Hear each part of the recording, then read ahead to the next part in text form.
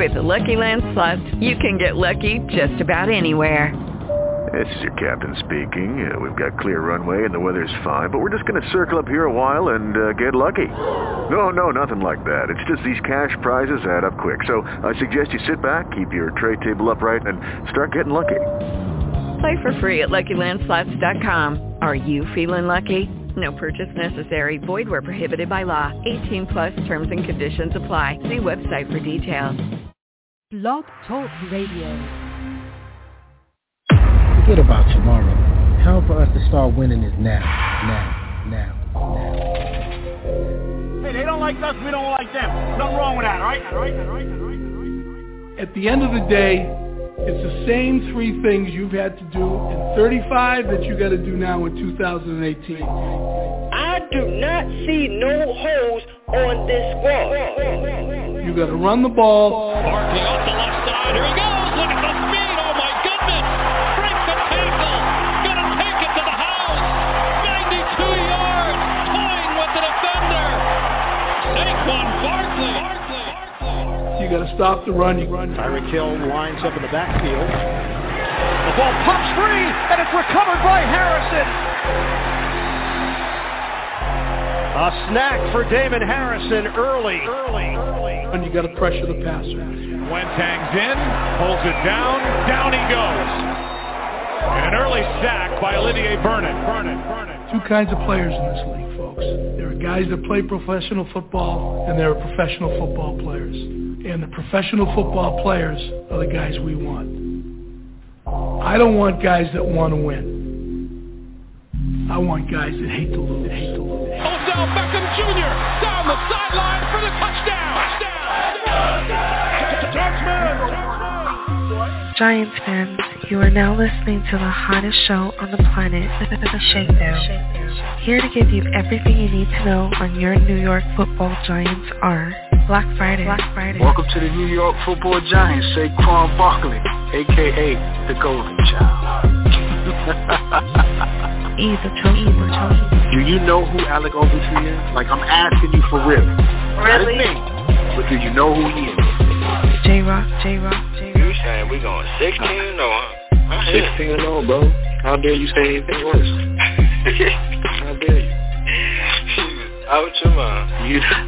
You know we just drafted the Messiah. Goldie and the one and only Shakes Montana. Now, if that man was a prospect like a Peyton Manning or a Joe Montana, like I've been saying the whole fucking time, you don't pass up on this talent. You don't do it.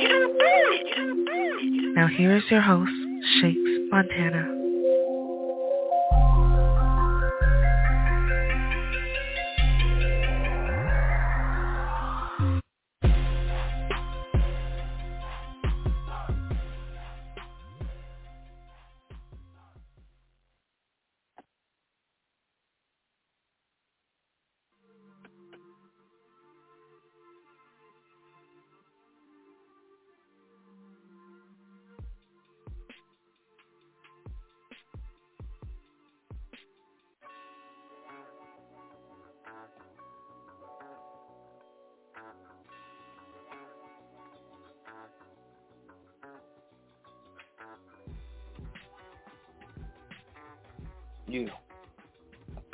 What's going on, peoples?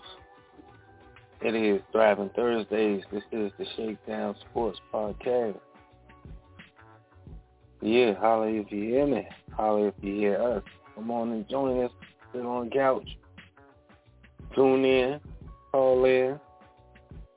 And support the fam.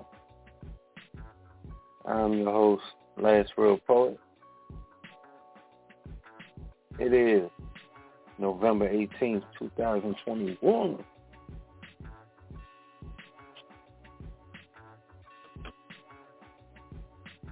And you are now rocking with the best. Stolen catchphrase. Man, it's been a good week for the Shakedown. It's been a good week. Keeping things moving. Keeping it funky for you. Hope you guys are enjoying the shows. I hope you're enjoying the conversation. Hope you're out there enjoying your individual teams. as you know, that we are trying to enjoy our New York Football Giants. That is what we represent if you are tuning in. We also represent others. And not join the box with Cheese represents the Packers. Shouts out to First and Gold representing the Cowboys. You know, so we get into it about a lot of different things on this show. And definitely try to make it entertaining for you and knowledgeable at the same time. And we have a Thursday night game, as we often do nowadays. Been that way for years. Don't want to make it seem like we don't. But the Patriots and Atlanta Falcons, so we're going to discuss that. You know what I mean? Of course, we're going to talk about these New York Football Giants. You know what I'm saying? State of the Union. Always got to have a State of the Union now. And got some things slated for the people this evening, wherever you're traveling from, wherever you're going to. Hope you are traveling safe. Try not to let the idiots out go off on them. They want you to go off on them. Just give them a round of applause and let them keep going. Because they know not what they do. Because if they did, they wouldn't do half the stuff they do. A lot of ups and downs. The world is going crazy nowadays, you know what I mean? Trying to stay sane, people. Trying to stay sane. You know what I mean? Try to build up my lane. Try not to go against the grain. Because if I do, I might go insane. You know? It's like I've been rapping nonstop, ladies and gentlemen. I don't know how to stop. I can't turn it off. Trying to. I even made up a skit that I think I'm going to work on when you got to deal with a motherfucker that just can't stop rapping. Everything you talk to him, he just respond with a rap. I imagine that would be quite annoying. Nonetheless, I bees that motherfucker right about now. I sure enough did. Like I'm trying to make it. You know? The hell. But for some reason, getting to these grooves, man, I think I'm Basquiat. You know what I mean? Picasso to Picasso. Just let the thing go. The same old song, that's what they show. See, you know? Infectious. You know, I almost went crazy and did some Goody Mob back in the day, you know what I mean? I was just like, Lord, it's so hard living this life of constant struggle we can. But anyway, I digress. We also got Nacho in the box with cheese with it. I think that's so. I'm off my rocker. You know what I mean? Yeah. Yes, I'd rather go to a place and see somebody shake their things like the rockers. Now, that would really be something to do. But we're going to talk about this game of football, and greetings to you, sir. Greetings. And I can't wait to get talking about football. Again, another football. Some stuff going on off the field with a couple players, but I can't wait to talk about some X's and O's and get to talk about the team. Absolutely. There's a lot to talk about. Got Mac Jones on the field. Got Kyle Pitts on the field. Got Matt Judon on the field. J.C. Jackson. Going to talk about it. I can't wait to dive into all things football and NBA and whatever this rabbit hole of enjoyment takes us this evening. But bringing everybody in, grabbing a drink, you know, hopefully you're not driving. If you're at home, you know what I mean? Cheers. You know what I mean? Let's live the champagne life this evening. Champagne life and everything's okay. Living that champagne life. Let's toast it up. You know what I'm saying? Where the music at and turn it on. Let me get my thing together. Rocking with the best, as I stated. This is the Shakedown Sports Podcast. Number to call in, 914-205-5796 on your FM dial. And if you ain't looking, that's W Balls. Everybody's gotta hear this shit on W Balls, W Balls, W Balls. Shouldn't have never let me in the house by myself because it's going crazy today. Where you at, E? The chosen one from the Bronx is with us.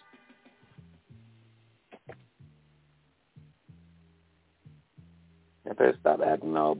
Well, no, let me go ahead. Dial it back. You know, I want to start jumping on tables here. But he'll speak whenever he's ready. Either chosen when you are live with the sir. So whenever you are ready, feel free. And peace, so yeah. Peace to the gods, peace to the earth. Y'all know what time it is. What's good with you, brother? Happy Thriving Thursday. You have been promoted, put out there, shown to the world, all to see, and all eyes are on the man of the hour, LRP. We have no problems in he's the. See how I did that? I see. No doubt. Pretty cool, because I'm cool like that. But 914-205-5796 is the number to call in. Y'all tuned into the most dangerous show on the planet, the Shakedown, and that's what we're doing today. So what's up, brother? How you feeling? What's going on with you? What's on your mind? We got some things that's going on, big time coming up. Tonight's game as well. What's up? What's the temperature? Shit, I was feeling pretty shitty before the show started, but I dropped those suitcases at the door. And now I'm just hungry for more. No Lloyd Banks. You know what I'm saying? But I'm trying to get some beans and franks because I missed that dinner. You know what I'm saying? He used to call it truck wagon back in the day. You know what I mean? Yo, truck wagon was it, bro. That was when you threw a collective of things together and went in. Already. You know what I'm saying? So, I'm in that bar like that. But, as I stated, I left those suitcases at the door, and I'm ready, Nacho said he ready to talk some extra snow. We got a game tonight. We got our Monday night. We got, I need to know if Kyler Murray going to play, though, bro. I mean, sidebar, I need to know. Because if he not, I need to go ahead and put in Mac Jones, son, Mac Jones. So that's what I'm stressing about. But, I figure it out. I'll make a decision before game time. But I ain't confident Kyler's going to play this week. I don't know. He said he was close. He didn't say he was playing. And he's been limited in practice. So I don't like these practices. Got me looking at my phone way more than I should be. Just wondering if Kyler's going to be on the field or not. So other than that, looking forward to these college games. Yeah. Coming up. You know what I mean? Checking out these Suns as we draw closer to the end of the season. And we're already talking about, draft for us anyway. Some New York Giants news. Galladay got in front of the podium today, as I understand it. Gary got on the podium today, as I understand it. And the things that he said, ladies and gentlemen, oh, my Lord. Oh, no, where's my thing at? You know what I'm saying? Straight like that. Oh, no. Motherfucker used the word rebuilding in week 9. Who does that? Oh, no.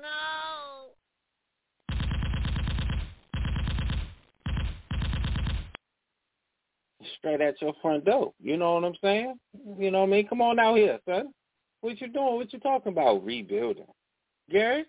And the only cornerstone that you can name on your offensive line is Thomas, which is true. But, that's a little concerning that he said that. So once everybody gets here, get their thoughts. And the people that are here, if you do have any thoughts, the floor is yours.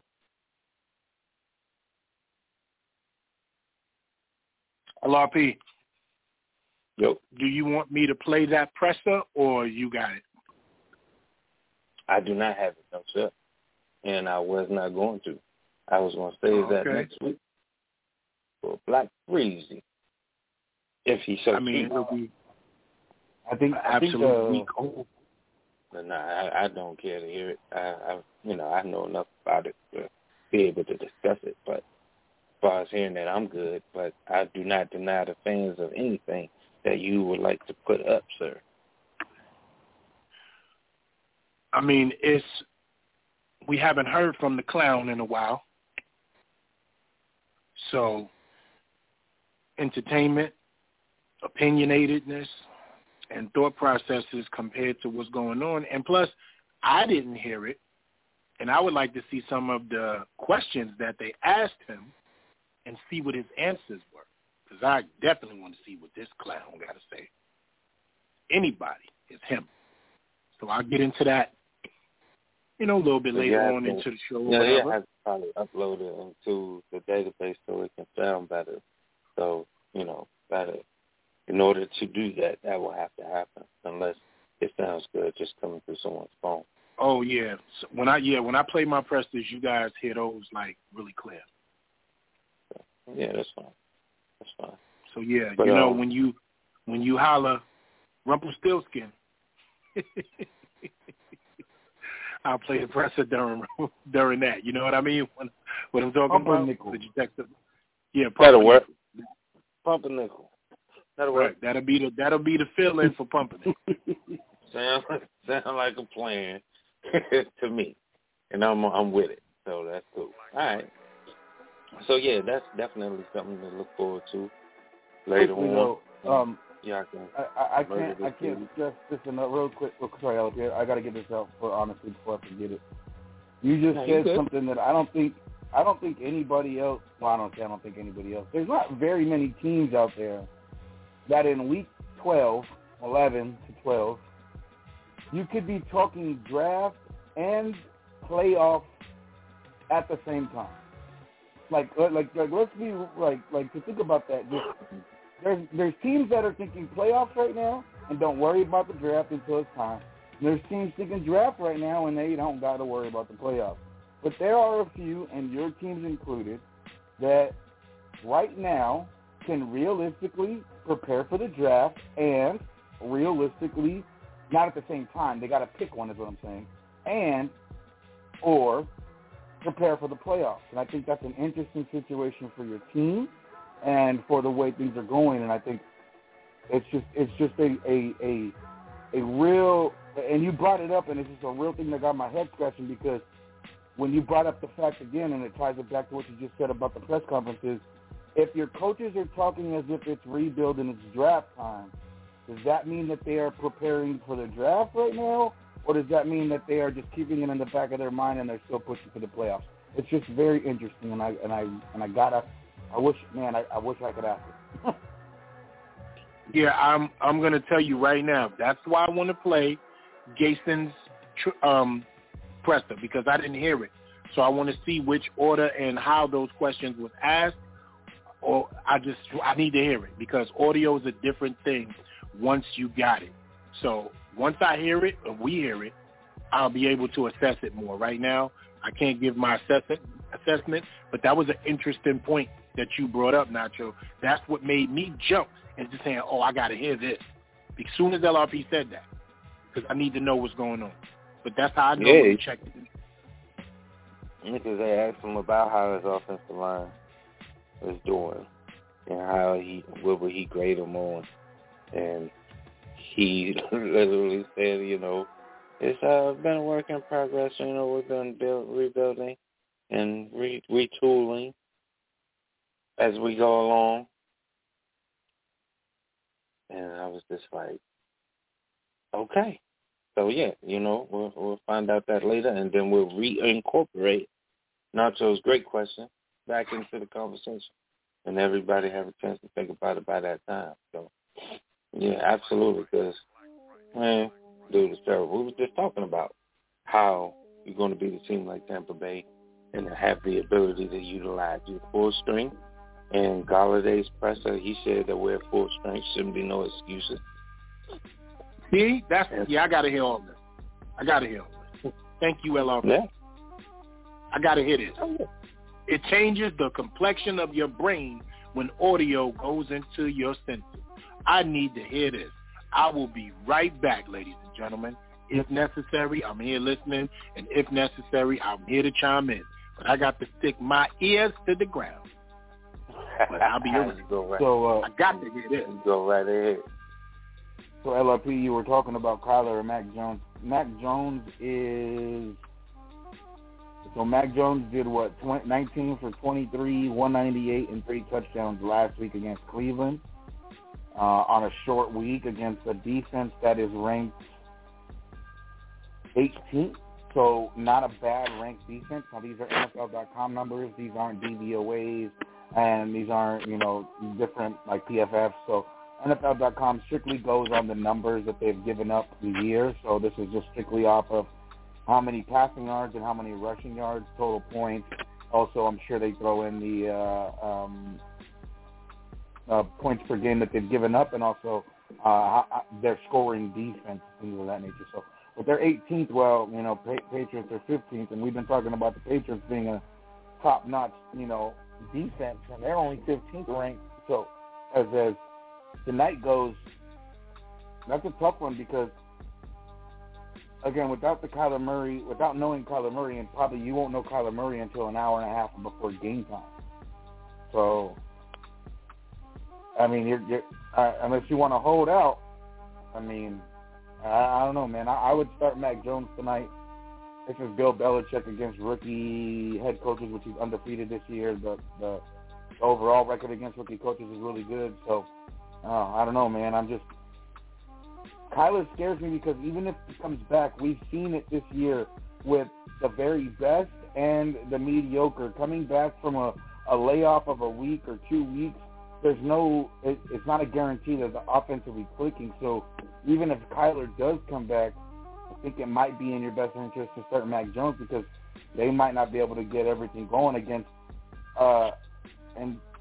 make sure I got the right team because I think they're playing Arizona Seattle. Seattle, yeah.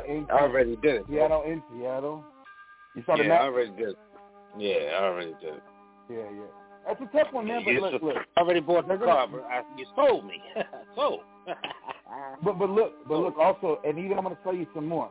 Seattle's defense is gonna stack the box and is not going to stack the box and put a too high safety all the time, and they're going to try to make them run the football like they did against Green Bay.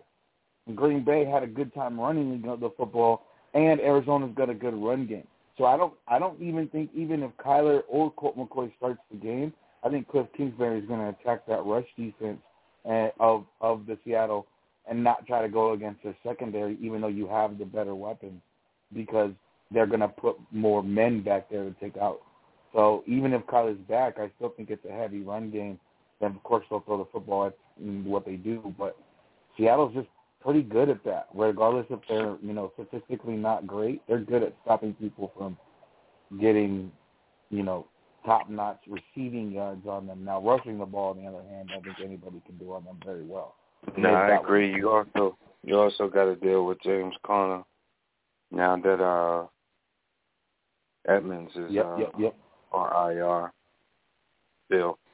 And James Conner's been a beast behind that team, behind that line. So now you're right. Him coming back off of injury, I can't expect a 54-point performance. You know what I mean? That'll be foolish tonight. But Mac Jones, very capable of getting 37. And in this particular situation, that's all I need. And Atlanta doesn't have, and again, I statistically said they have a middle-of-the-road defense. I think 18, little below middle-of-the-road defense statistically. They've been playing well over the last couple of weeks to take away last week against Dallas. So is this team, again, you got to think of the mental, which I do a lot, which I don't know if it whatever, but was this team preparing for Bill Belichick and the Patriots and really not even worrying about Dallas? I don't think that's the case, but mentally, sometimes, who knows? You get down, 3 touchdowns early, maybe you check out and you start thinking of Thursday night, like, man, we're getting our ass whipped in the second quarter. We're down 28 points already. Shit, we got New England coming into town. They just put another 50-burger up today. Like, did they mentally check out last game and so it looked worse than what it really was?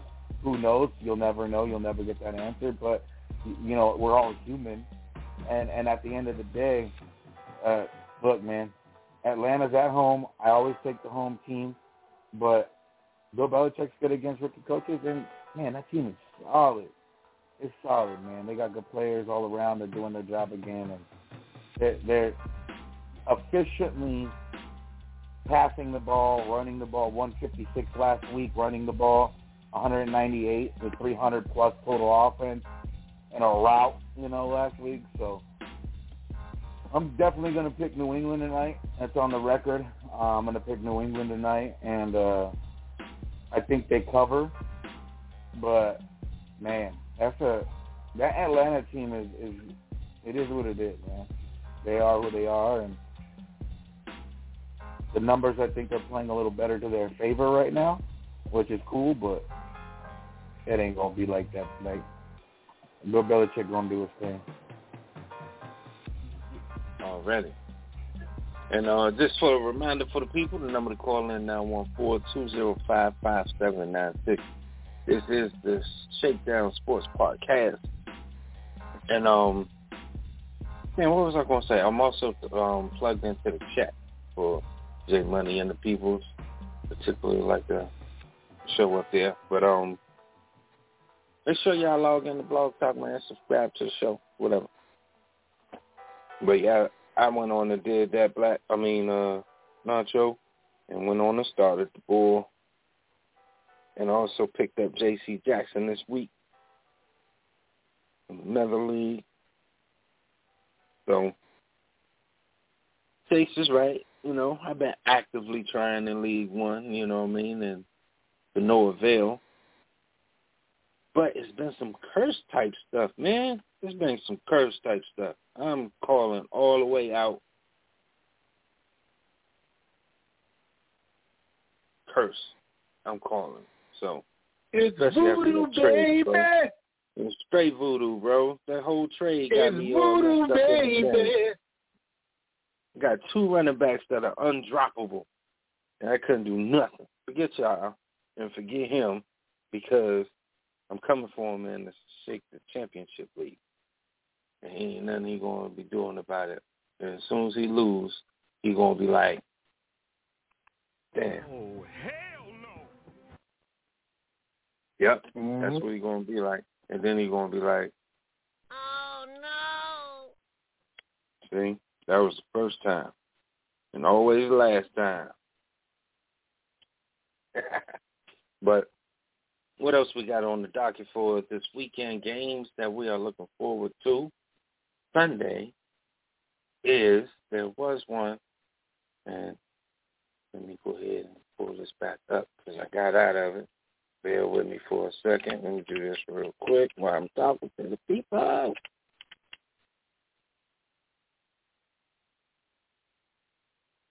Packers Vikings, that's what it was. Packers Vikings. Not your cheese. I know you're going to be giving this game some attention.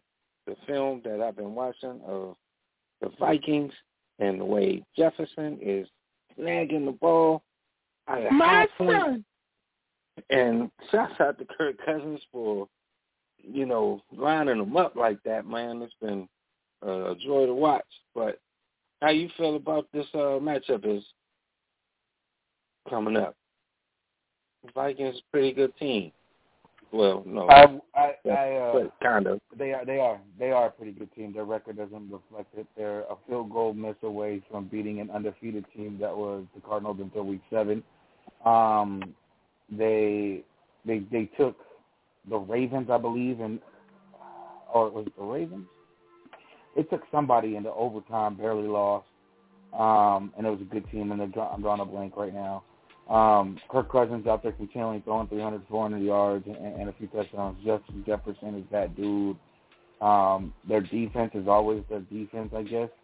Them boys are going to do them things, but it's Aaron Rodgers' division, so 44-14, easy win. Move on. All right.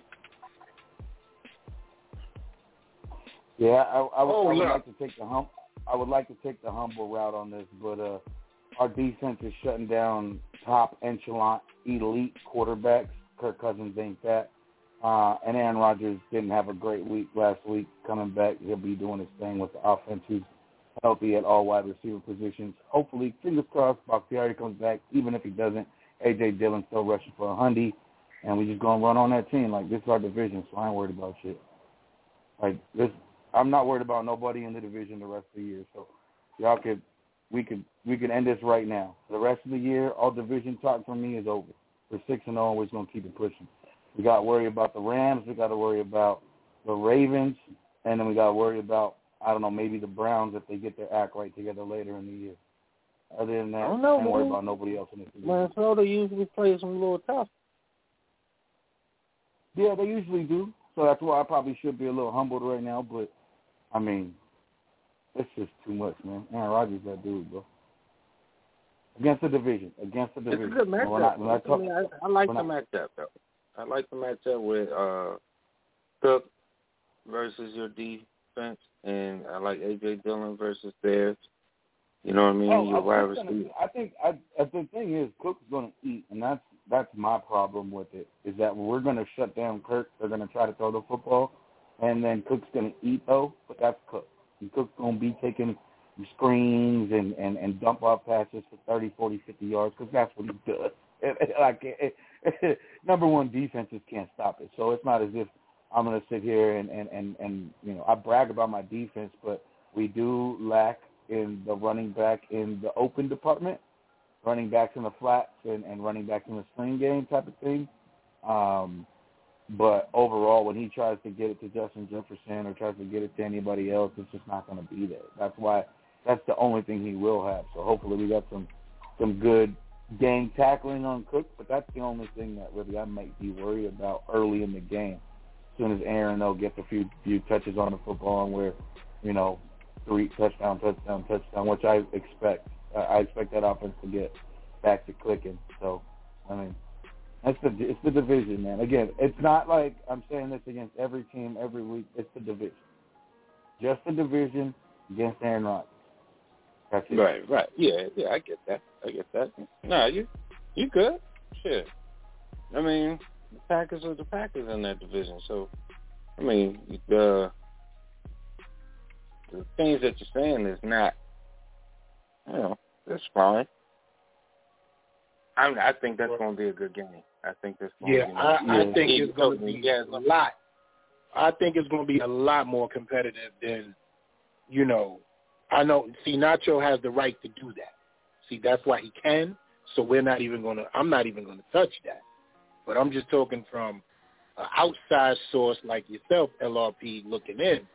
That game is going to be a hell of a lot more than the way, of course, Nacho can bring it across because he has that right once again. But I'm looking at Thielen. I'm looking at Cook. I'm looking at Jefferson.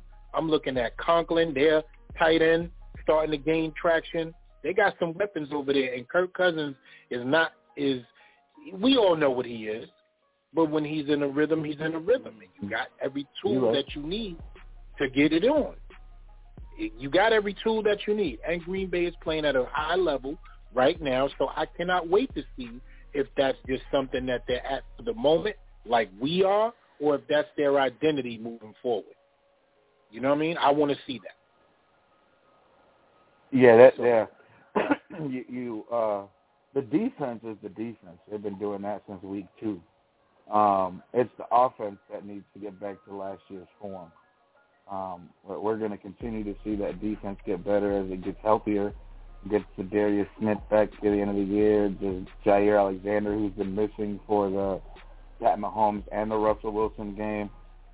So you get those guys back later in the year, and the defense should take a step above than what it is right now. I don't think the defense, which is, you know, something that I don't think a Packers fan has said in probably 3 to 4 to 5 years, the defense isn't the problem, and we're not worried about it, especially with what happened in the Seattle game with Russell Wilson having 8 minutes to go down and get a touchdown, 3-4 timeouts to stop us and get the ball back, and we've only put up 10 points. I think a lot of us as Packers fans feared, you know, the worst in that situation. But our defense goes out and gets turnovers and shuts them down, and I think it kind of alleviates a lot of the stress we might have had coming into a game like this that is divisional against Kirk Cousins, who does play well against us in some spots. He has won against us. I'm not saying that they're, you know, every time we go out there we defeat everybody in the division, but this is an Aaron Rodgers who's back and he's healthy, and this is a defense that, for the first time, we say, oh, if he's got to stay on the bench, like, we're not worried. So I think that's why, you know, you don't feel worried about going into a divisional game with Aaron Rodgers without a defense.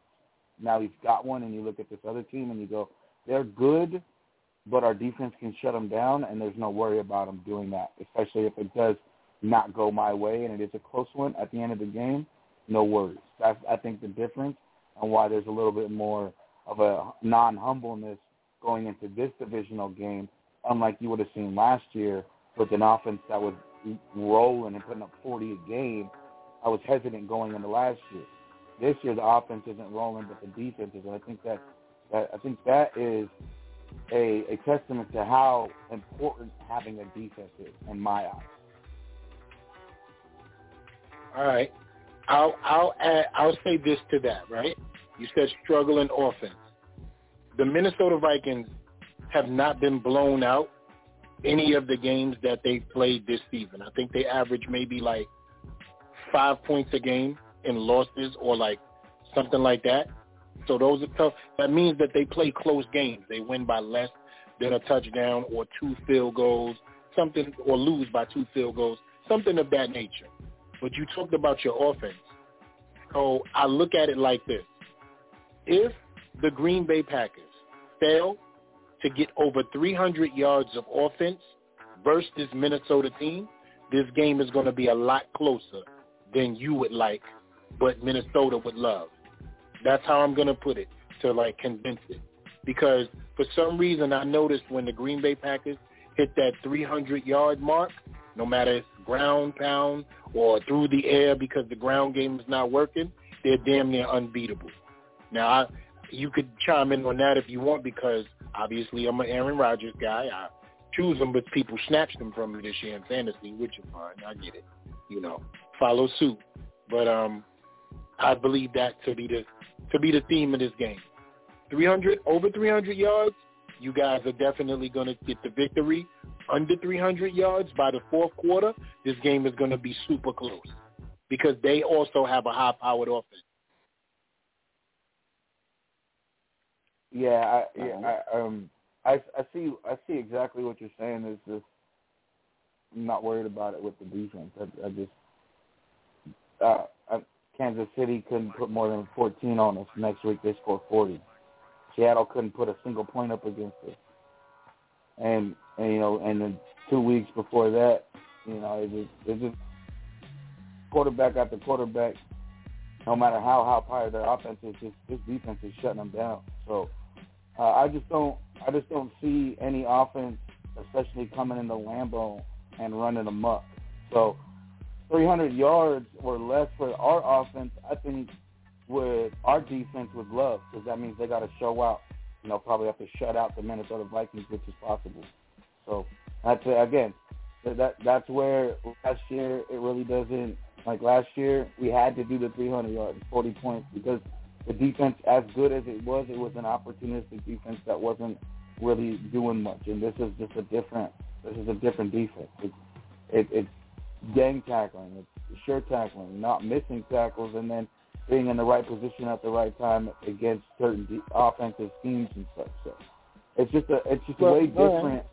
And real quick, last week they barely put up 13 points or whatever, like 17 points, but they got like almost 400 yards in offense. So when I say a offense not getting it, their yards are going to be there. Between the 20s, we're going to do that all day. It's in the red zone that we're unable to finish, and then, of course, we're missing field goals.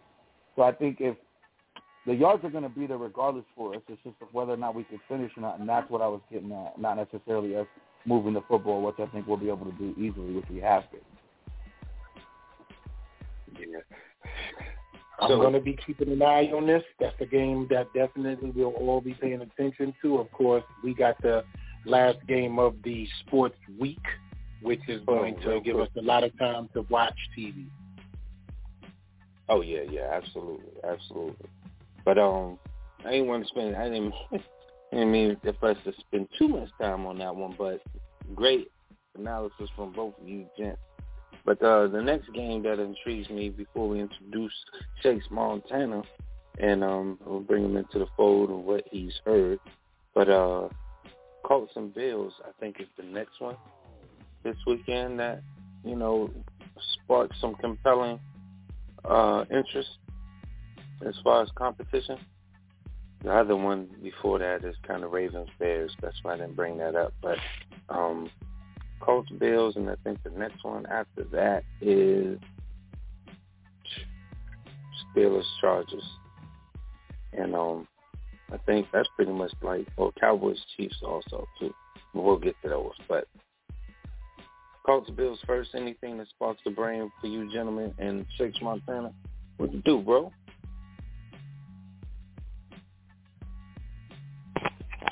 Peace, God.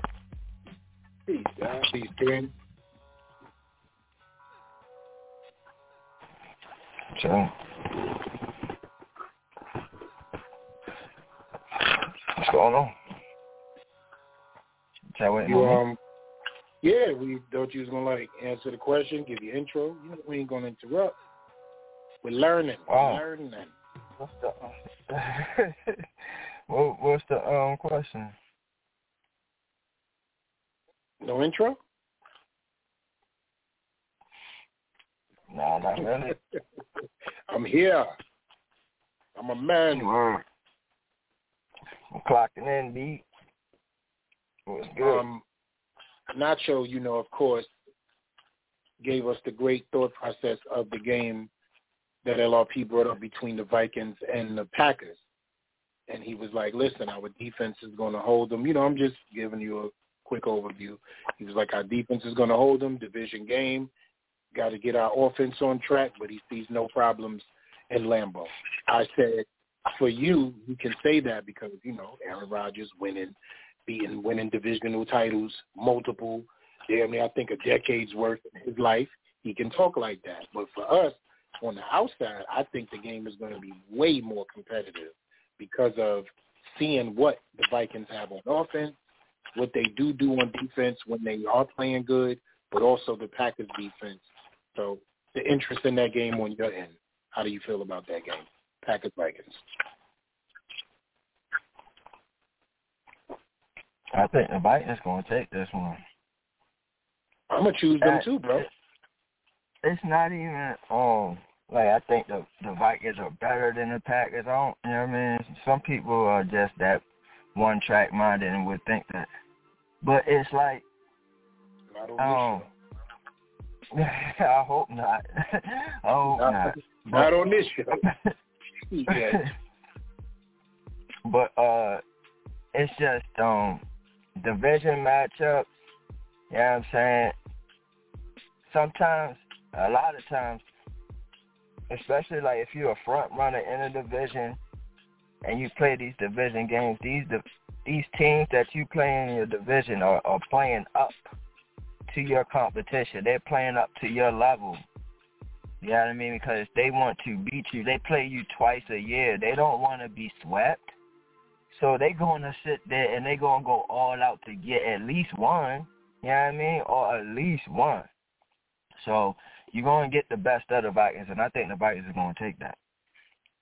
All right. Can I add to what you're saying? Also, look at it at the time of the year, right, that this division game happens to hit. And even though the Packers are 8-2, the Vikings are 4-5. This is if we can win this game, we are straight in the mix, in the hunt for a wild card spot, depending on what's going on. This is a confidence booster moving forward. They're in a similar position with a better record than we are.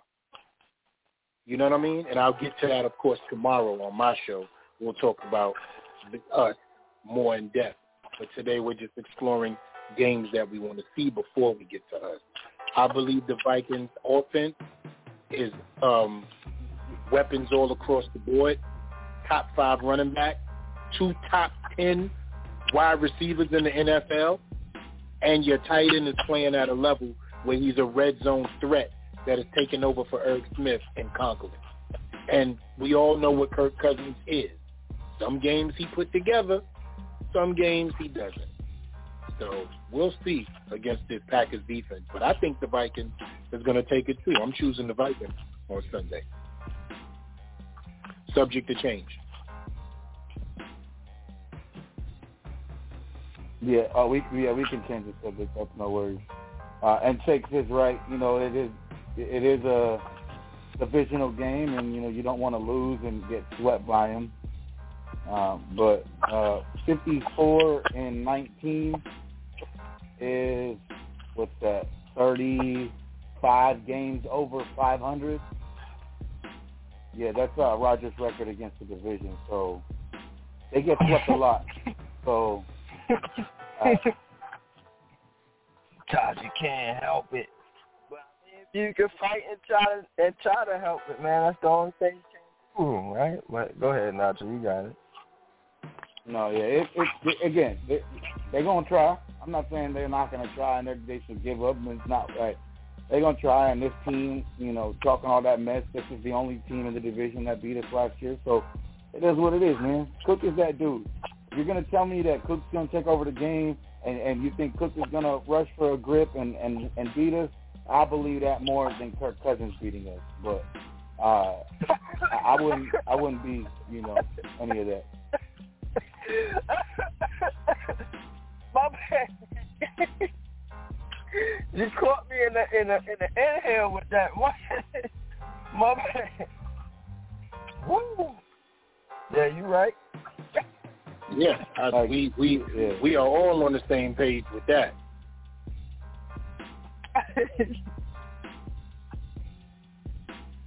I can dig it. I just think that his receivers play above his skill set, so they help him out so much.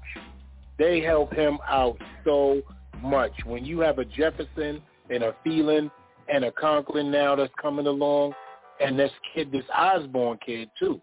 He's starting to play a little bit, so he just has wide receivers that help him out. Because them passes don't be on target. If you look at the twists and turns that Jefferson be making to catch these passes and Thielen to get under them sometimes, they don't be great thrown passes, but he has the guys that make them look good. So that's all we can watch. Speaking of that, going to the game, LRP wanted us to move on to 20 minutes ago. When you say Carson Wentz has a little bit of that in him, I think it's awfully funny. Carson Wentz does a left-handed pass at about 2 o'clock in the afternoon or whatever, 3 o'clock in the afternoon my time. Announcers kill him, analysts kill him, Twitter kills him. 3 hours later, Patrick Mahomes does a left-handed pass, and he's the greatest quarterback that's ever lived. So, again, winning begets winning, losing begets negativity. That's what you get when you're Carson Wentz, but I think this game is going to be of the utmost Josh Allen and that defense. So exactly. I really think Indianapolis being on the road hurts them. If this was in Indianapolis, I would give them way more of a shot. Even though Carson Wentz in that offense and Jonathan Taylor, like I said, oh my God, fantasy owners don't sit him because he is still going to get his numbers. But this defense is going to stop them from being able to pass the football. And then Josh Allen and them boys want to really, really make up for that debacle 2 weeks ago in Jacksonville. I still think it hits them. A loss like that lingers with you.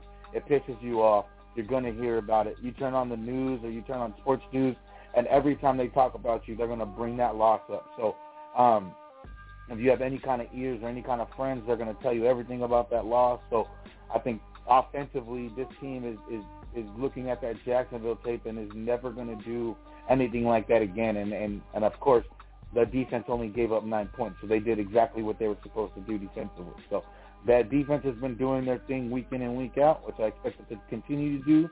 But that offense, I think, is on a chip on shoulder, I'm going to prove this whole fucking place wrong or burn it down type of mentality. And that's scary when you have a Diggs out there who is no talk, all catch, and you have all them other guys out there that continue to do their thing, catching the football or even running the football with no names out there. They've still impressively still been able to run the football. But to me, I'm taking the Bills probably. We'll get to that on Sunday, but that game is an interesting one of hand for sure because I could be completely wrong, and Indianapolis can run over it.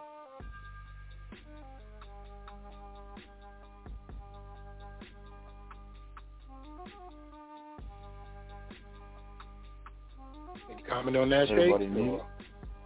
Nah, I'm here, bro. I'm just, I'll be trying to wait for somebody else to comment because I don't want to interrupt them because I don't want to be interrupted.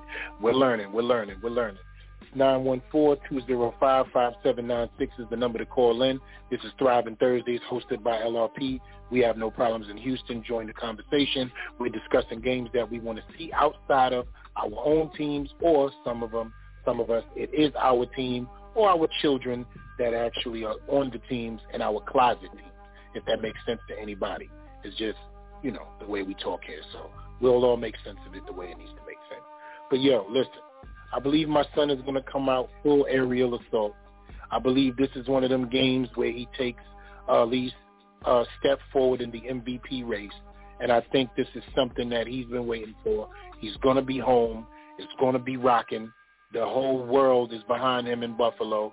He's the guy there. And this is and they're coming off a huge win, even though it may be against the degenerate opponent in the Jets, if we want to say that. I try not to use that word a lot, but it is what it is. They're a degenerate team at this point, trying to still figure it out, just like we are. I mean, damn near identical records in the last 5 years, so it's not like I can disrespect them. That's why I added the Giants to it. But I think this game against the Colts is one that, he turns it up because he sees what's ahead of him. If the coaches that I think that are there in Buffalo, which they're strong-minded, this is a game where you say, listen, we start to put our foot down. We start to put this thing in motion. Let's come out of this thing hopefully uninjured and show the world that we are for real. This is a for real game for the Bills. So I look forward to that. And also it's a game for the Colts to establish trying to make a playoff push or run, in their situation as well. So a lot of meaningful games at this point in the season are about to be played. But I believe that this one, 36-24 Bills. 24 points on the Bills' defense? Yeah, listen, it's always called garbage time, man. I be mad at these games these days. I be thinking it's over. Motherfucker score 16 points in the fourth quarter of garbage time, giving dudes fantasy wins. So, yes, 24. You be killing me, man. Like, I'm thinking it's over. You take a dude out, you put in Matt Barkley, and the other team get the ball back 4 times.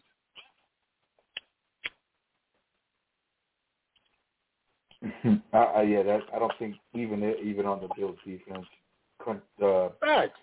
whatever time you're talking about, the Bills defense don't got that. They are a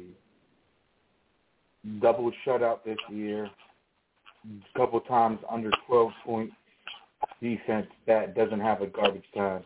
They have a couple games where they played a high-powered offense and they got a few on them, but this is not a defense that I expect the Colts to put up 24 points on, even if they're trying.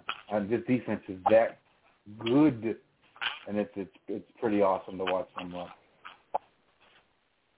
We shall see, ladies and gentlemen. Pumpernickel. I was going to say, so when earlier, Shakes, I asked a question about an interview that Garrett had, I believe, where at this time of the year, you're one of the few teams that has the opportunity, but you can be focusing on the draft or you can be focusing on a playoff run. And I think a lot has to do with how your coaches answer questions in this time of day. But I don't know if E has that yet. But if you do, E, can we hear that, or do you want me to ask that question to Shake real quick? I'm actually looking for that right now. Pumpernickel, Blue 52. Okay. Blue 52. 52. So let me ask you, Shakes, do you believe that you can get any kind of answers when you hear an interview at this time of the season, whether or not a team like yours, which is very few of, that could possibly be thinking draft at this time, and or possibly thinking we can make a playoff run? Do you think coaches could, with their answers, give off which way they're leaning towards? No, not as a professional. As a professional, you have to be a leader, and you can't sit there and lead somebody to their own demise. That's not a, you know what I mean? Because you do that, and that's your demise and shit, you know what I mean? You're probably leading the motherfuckers to you getting fired as a head coach, as a leader, you know, that somebody is calling and pulling shots and pulling their weight on it. As a professional, you have to take the leadership and show, like, look, man, I'm still fighting. I'm going to fight to the end. And who's going to fight with me?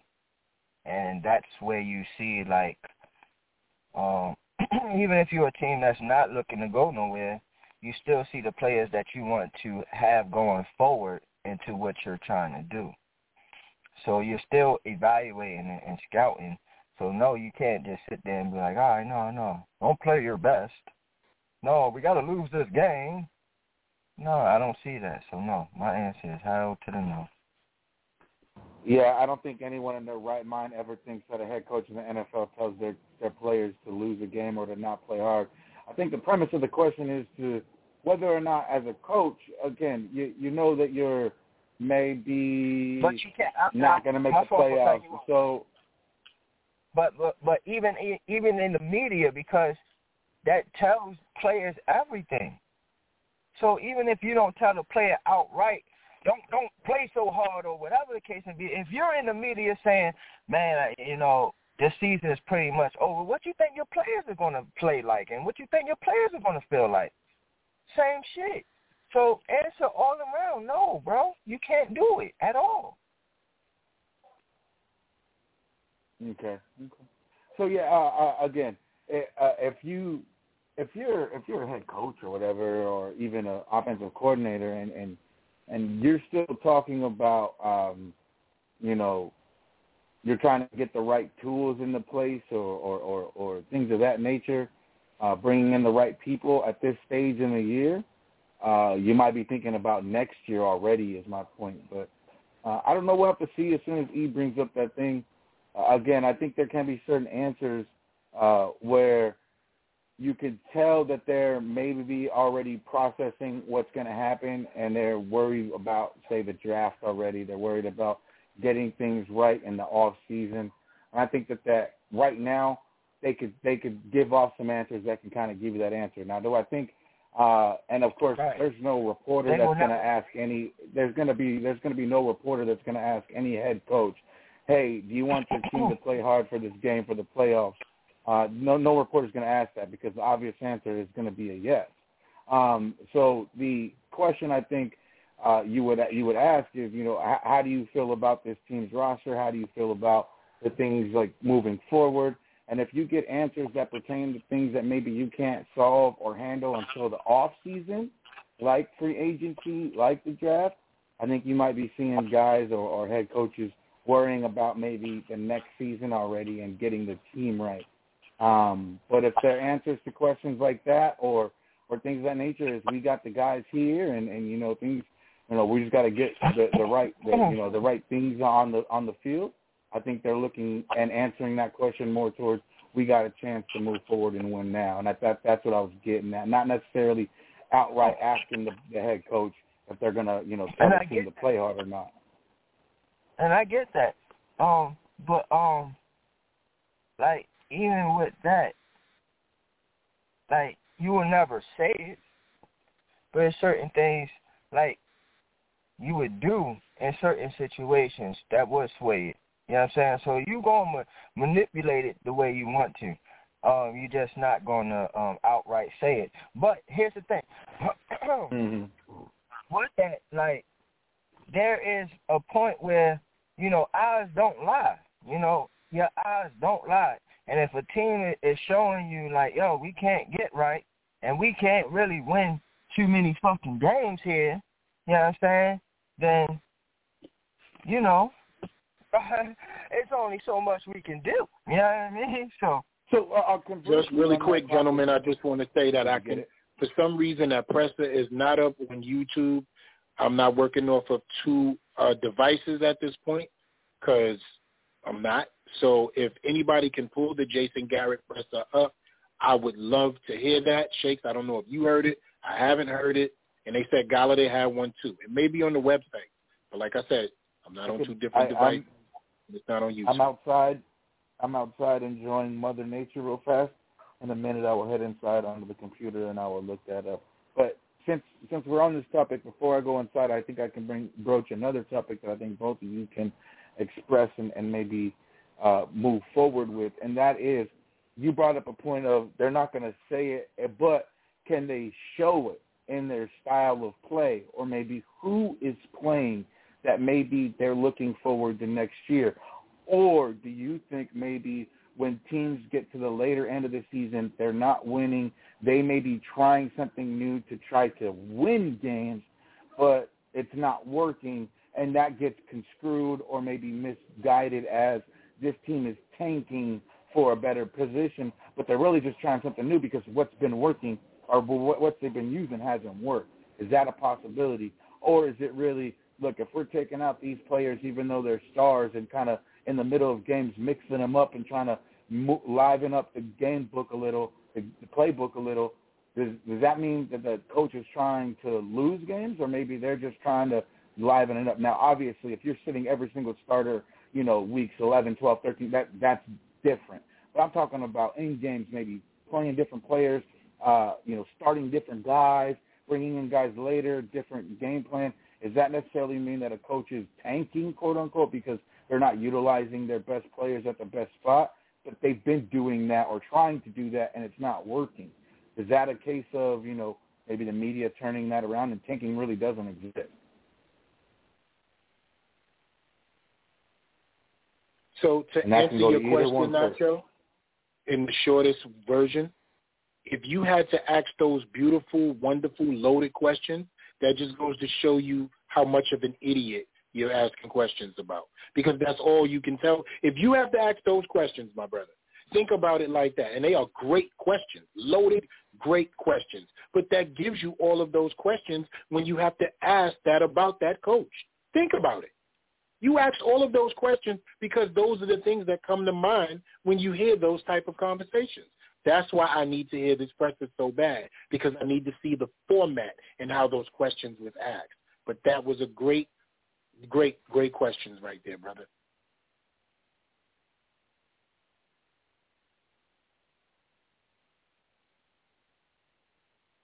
Shakes, you with us, baby? Accidentally might be muting ourselves. 914-205-5796 is the number to call in. We are here for Thriving Thursdays. LRP is your host. He stepped away for a minute, so we are holding down anything. Anybody got anything they want to say? I'm going to try to see what's going on in the world, making sure my fellas are still with me. I know Nacho just mentioned he's outside enjoying Mother Nature. Shakes, are you with me? Mac Jones.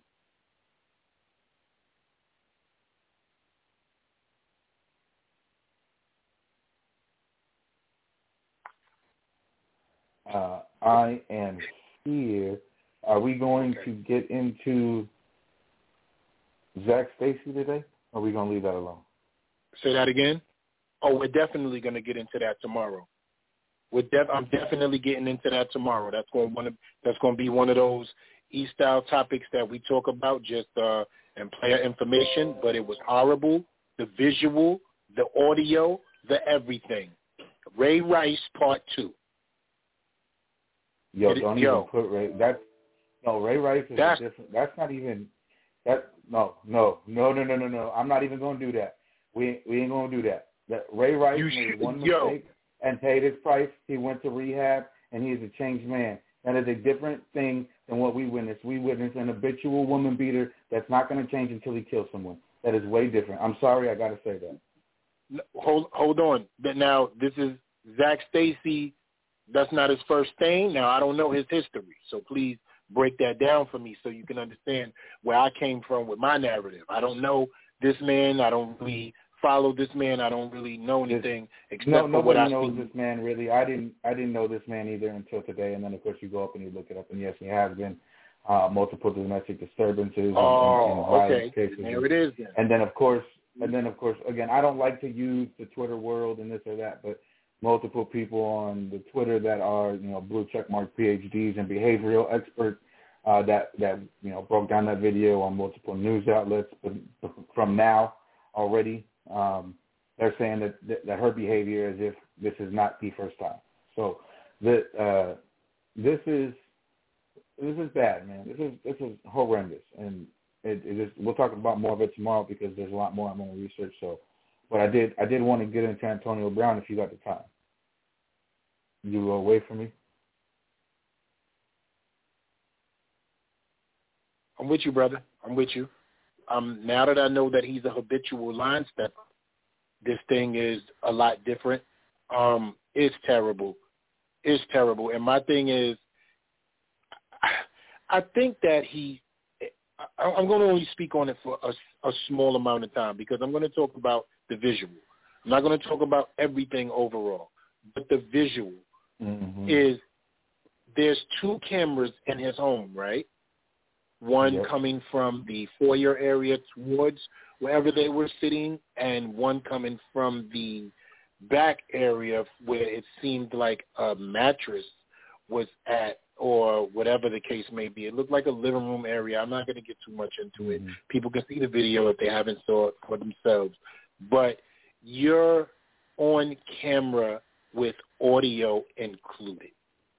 My question is, you snapped in that moment, and did you actually forget, or you just did not care at all? Because that does have a bearing on things. That's crazy. The visual, it looks like, okay, to me, everybody can look at it. The visual looks like he looks at both cameras. I don't know if maybe you've watched it more than once. I've watched it more than once because not only because I had to see both parties and how they handled the situation, and then I wanted to see if any child was in that seat. There is no child in that seat, thankfully. You could see that, but little man is on the couch. So that to me, he looks directly like he knows they're there. He does take a step like he's going to go out, and then he comes back and attacks again. I don't know if, again, it looks like he knows the cameras are there, and the one by the door doesn't look like it's in an ominous spot or a spot that is like hiding. It looks like almost looks like you can see it in the other angle as well if you're trying to look for it. It's like the cameras are lined up directly for those angles for that room. Yes. So it's no hiding. Yes. And think about it, when you have a camera with audio included. Yes. Which is a little bit different. Most times it's just video, and all you have to do is hopefully you don't hear what's going on, meaning there's the painful screams that every man probably cringed at when he was watching. You actually get to hear it. And the antagonization when she's on the floor, because he's hit that point in his mentally ill mind that he's not going to come back from, and that peak where he's just like, listen, I'm all out just in attack mode. No matter how small she is, no matter my kid being there, I'm in a mentally ill zone right now where my mental health has shown up, and nothing is going to stop it. And it is atrocious. And we here on the Shakedown do not condone domestic violence whatsoever. If you feel you have a problem, please contact your local police stations or a hotline to get help. The only way to keep being abused is to not get away from your abuser. Can we switch to Antonio Brown now? Yes, we can, and I'm all the way with what he did. Let's talk about it. So he's down. He is down. Let's talk about that. So Bucs receiver Antonio Brown untaped a fake COVID-19 vaccination card so he can avoid NFL protocols, according to his former live-in chef. Brown's girlfriend model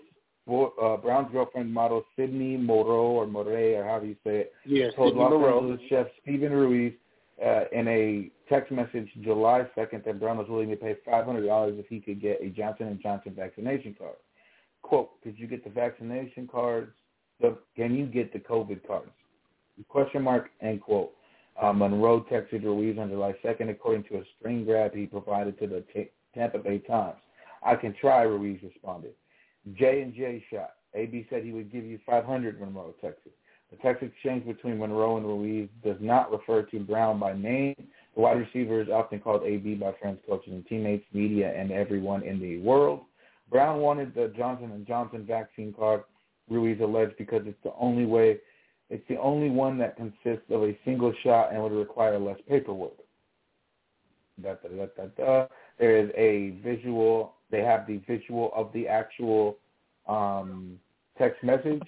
The text message chain goes, where's lunch? LOL, on my way back. Are you coming tomorrow? Okay,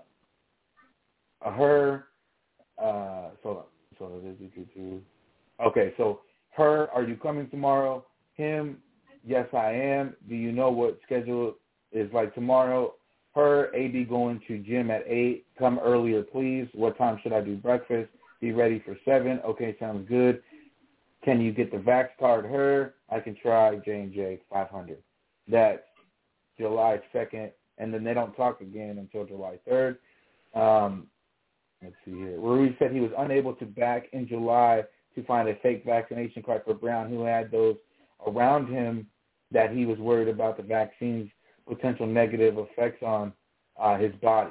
A few weeks later, however, Ruiz said Brown showed him fake vaccination cards, which the wide receiver told Ruiz he had purchased for himself and Monroe.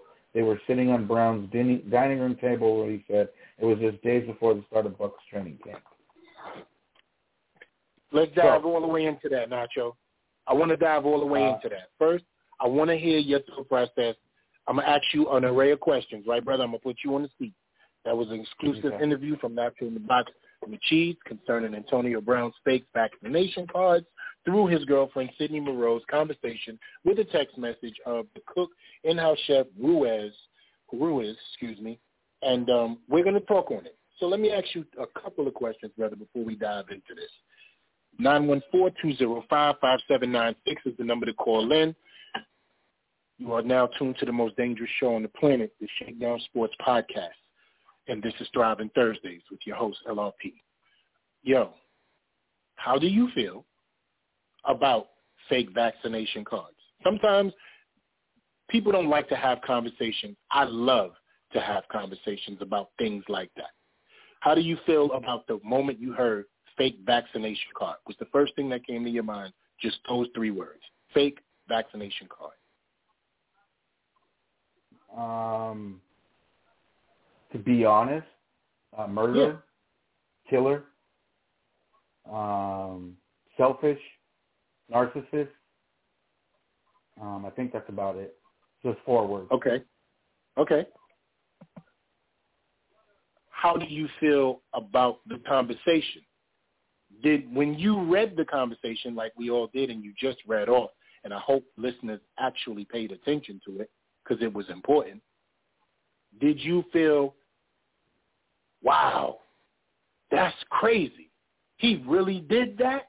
Or did you feel like this does have a July 2nd stamp on it, if I'm not mistaken, if my memory doesn't serve me wrong, it has a July 2nd stamp on it, which is right before like preseason, training camp, things of that nature, open up, right?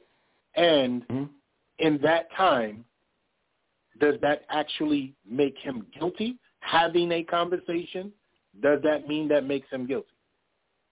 Because it's just a conversation. No, it doesn't make him guilty. This is all allegations. But the conversation of that still takes murderer and killer off the table. Still makes you a narcissist and selfish in my eyes. Yeah, which is fine. But other than that, it's pretty much just, I'm asking to do something illegal. Will you help me out? and the guy says no. Then the guy says he couldn't find anyone, and then the follow-up to that is the gentleman saying that he was presented with fake vaccination cards by Antonio Brown, sort of as a I don't need them, don't worry about it type of thing because I got them already. That's what that came across to me as. Showing him at the dining room table, yada, yada, yada, this and that. So that to me is like, hey, look, I asked you, you couldn't get them, or maybe that was the conversation. Right. And so, I want to take it a step further because I delve into this. I didn't mean to cut you. I want you to stay right there because I have you, and I want you to be able to hear this portion. What people don't understand and don't know is the number one question is why would an in-house chef do this? What motivated him to do this? I actually have found out the reasons why. Ruiz was owed a $10,000 debt, supposedly for his services, by Antonio Brown. Antonio Brown didn't pay him $10,000.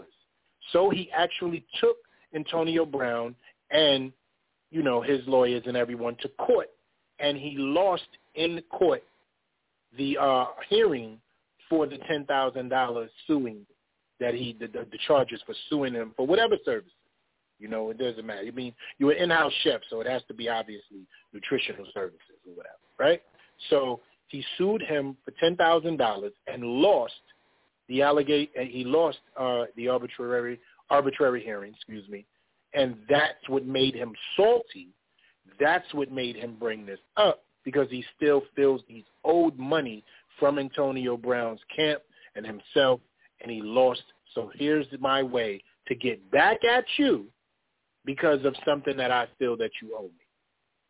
So this was a vindictive move due to losing in court fairly for what you felt you were owed. But the courts decided you were not owed anything, threw your case out, and here goes the personal vendetta being thrown out so that you can get whatever it is that you feel or tarnish this man's name however you feel you want to do it, or going off a smear campaign and doing your worst because of personal feelings that you did lose fairly in a courtroom for.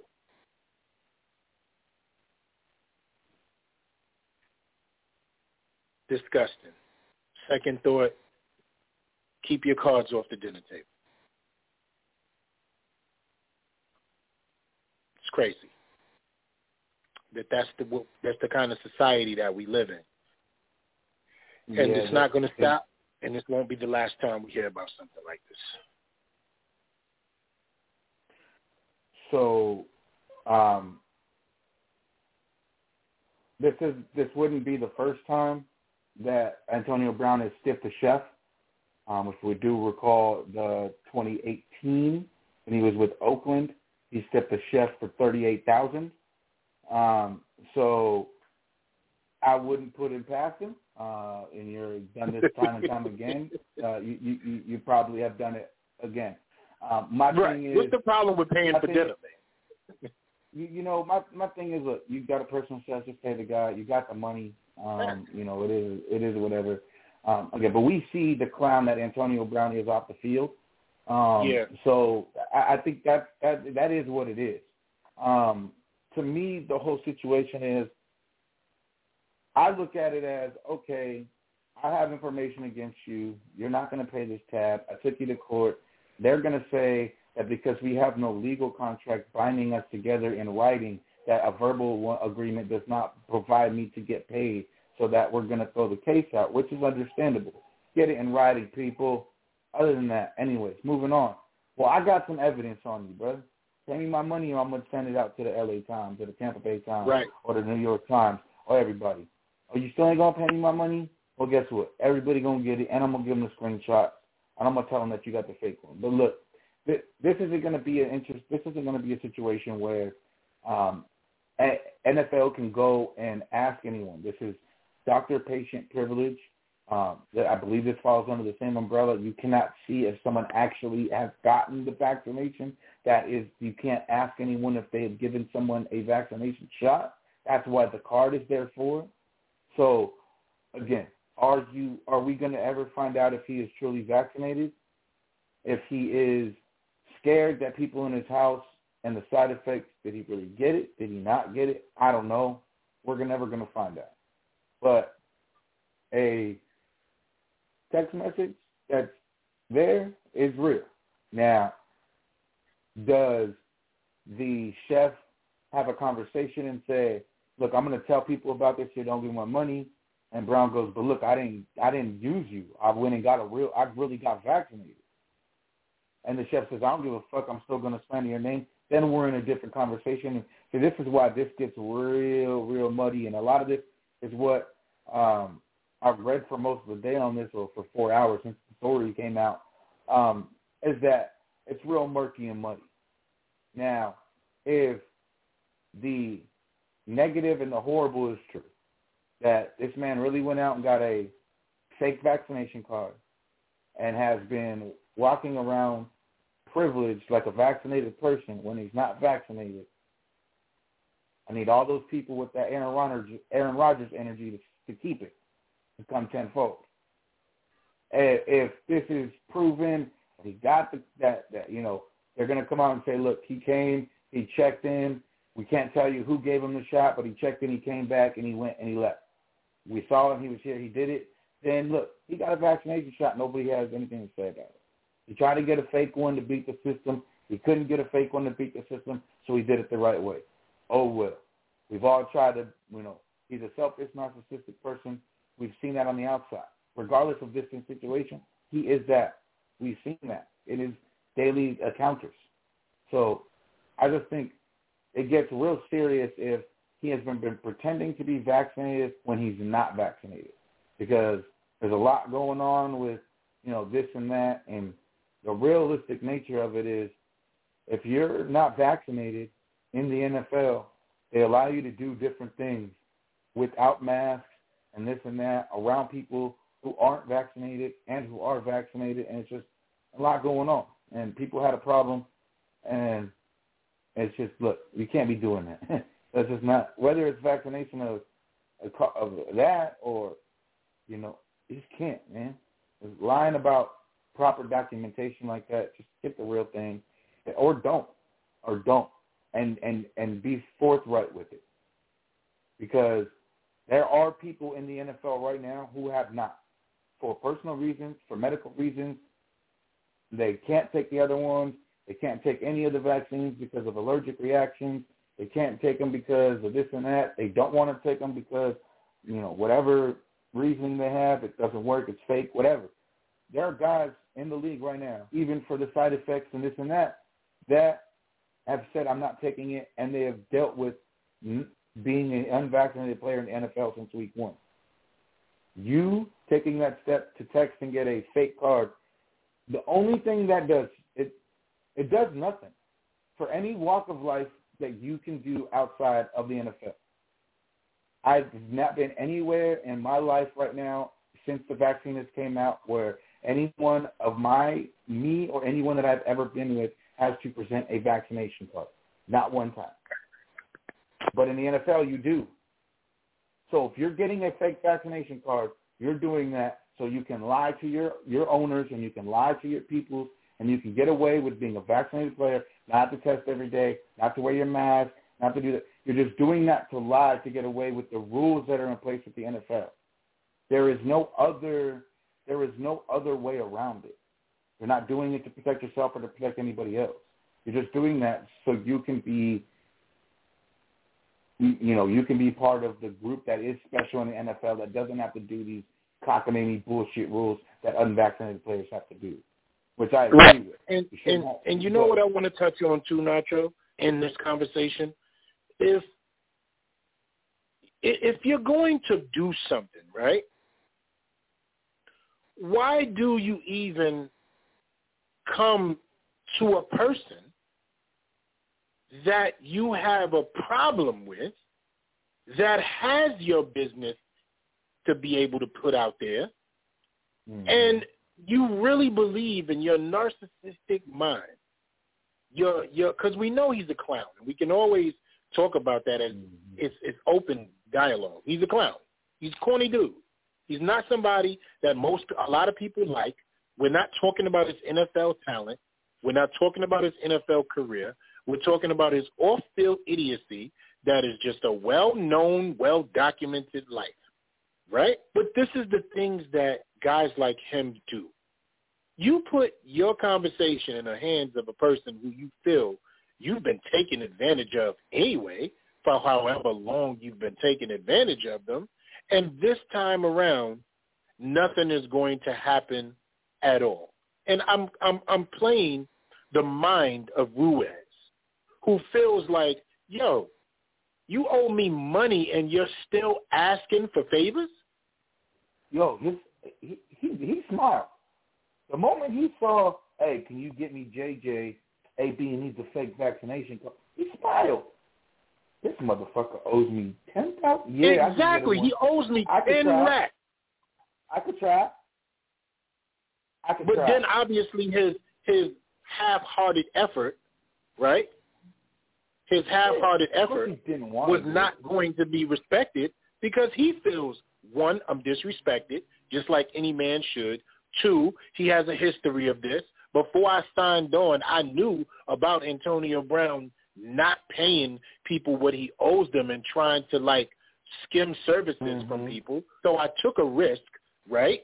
And it came to bite me back in the ass, but I'm just not going to be the sucker that he continuously believes that I am. And I'm going to show my man teeth at this point with a small growl and let him know, hey, listen, don't act like I don't have personal information that I can share with people about your punk ass.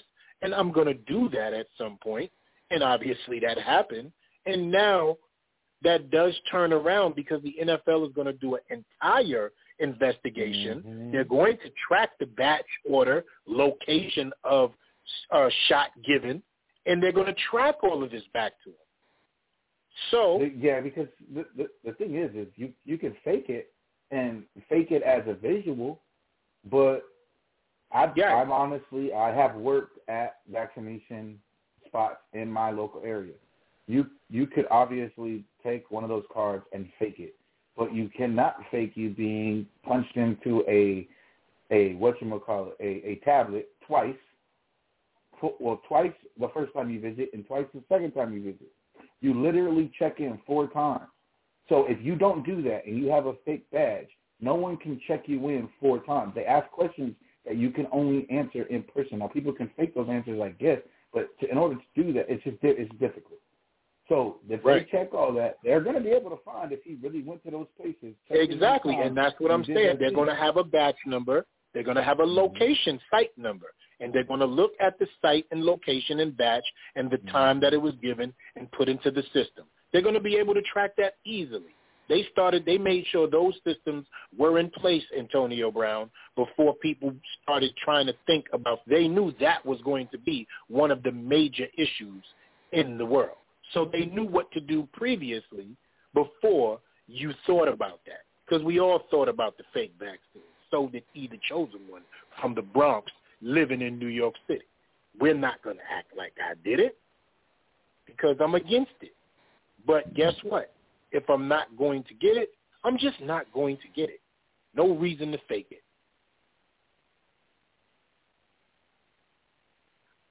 Yeah, exactly. Antonio Clown Brown.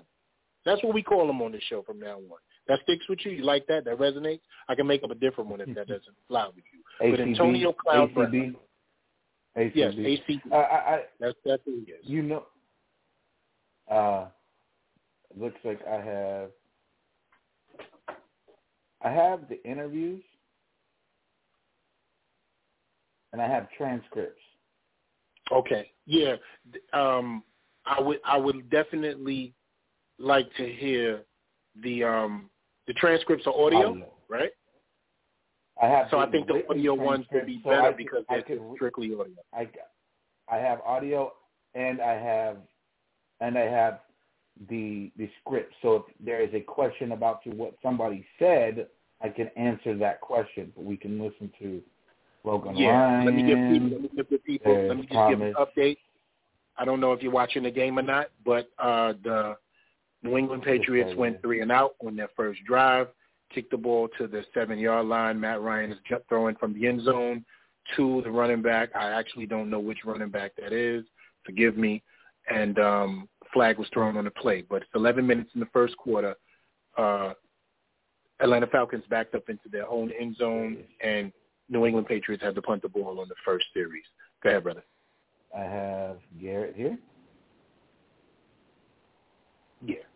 Let's get into that. Let the people know. How's that sounding?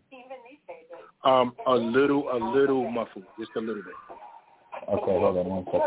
I'm going to do something. This is the... What's the bye-week like for you in regards to how does that sound? Scouting, self-evaluation of the offense? Perfect. Yeah, it's a big part of what we do during the bye. You know, we try to do that stuff really on a weekly basis. We got a lot of people who can help us in that regard, so you get that analysis really every week about what you've been doing, what's been good, what's not been good. But when you get a few days during the bye, you get a chance to maybe do that a tick more thoroughly. You can do it more broadly and take a deeper dive into it. So that's what we try to do. But what did you see?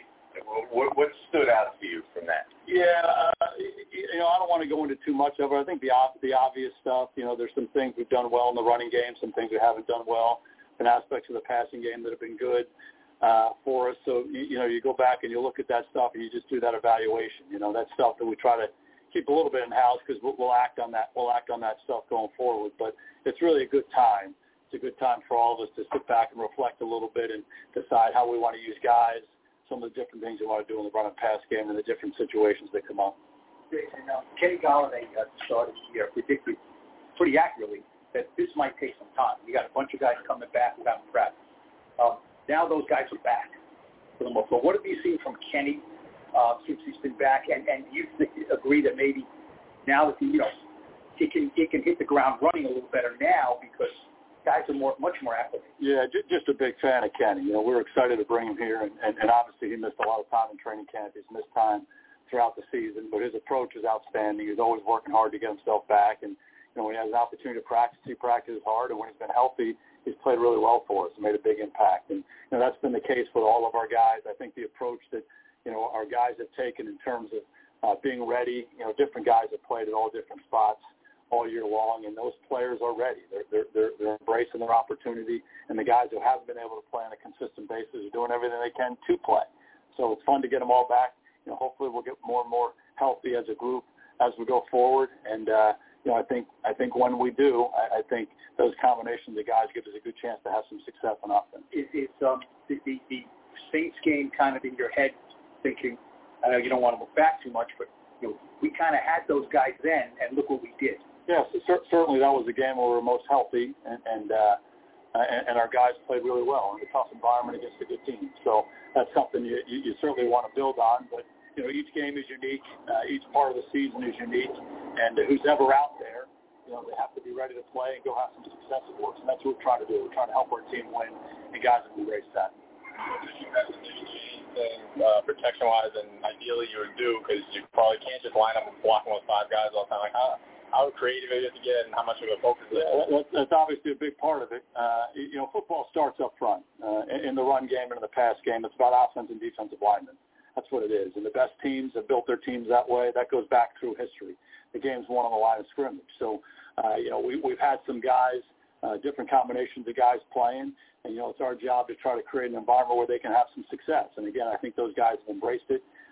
It applies to the run game. It applies to the pass game, and that's what we try to do each week, give ourselves a chance against the team we're playing.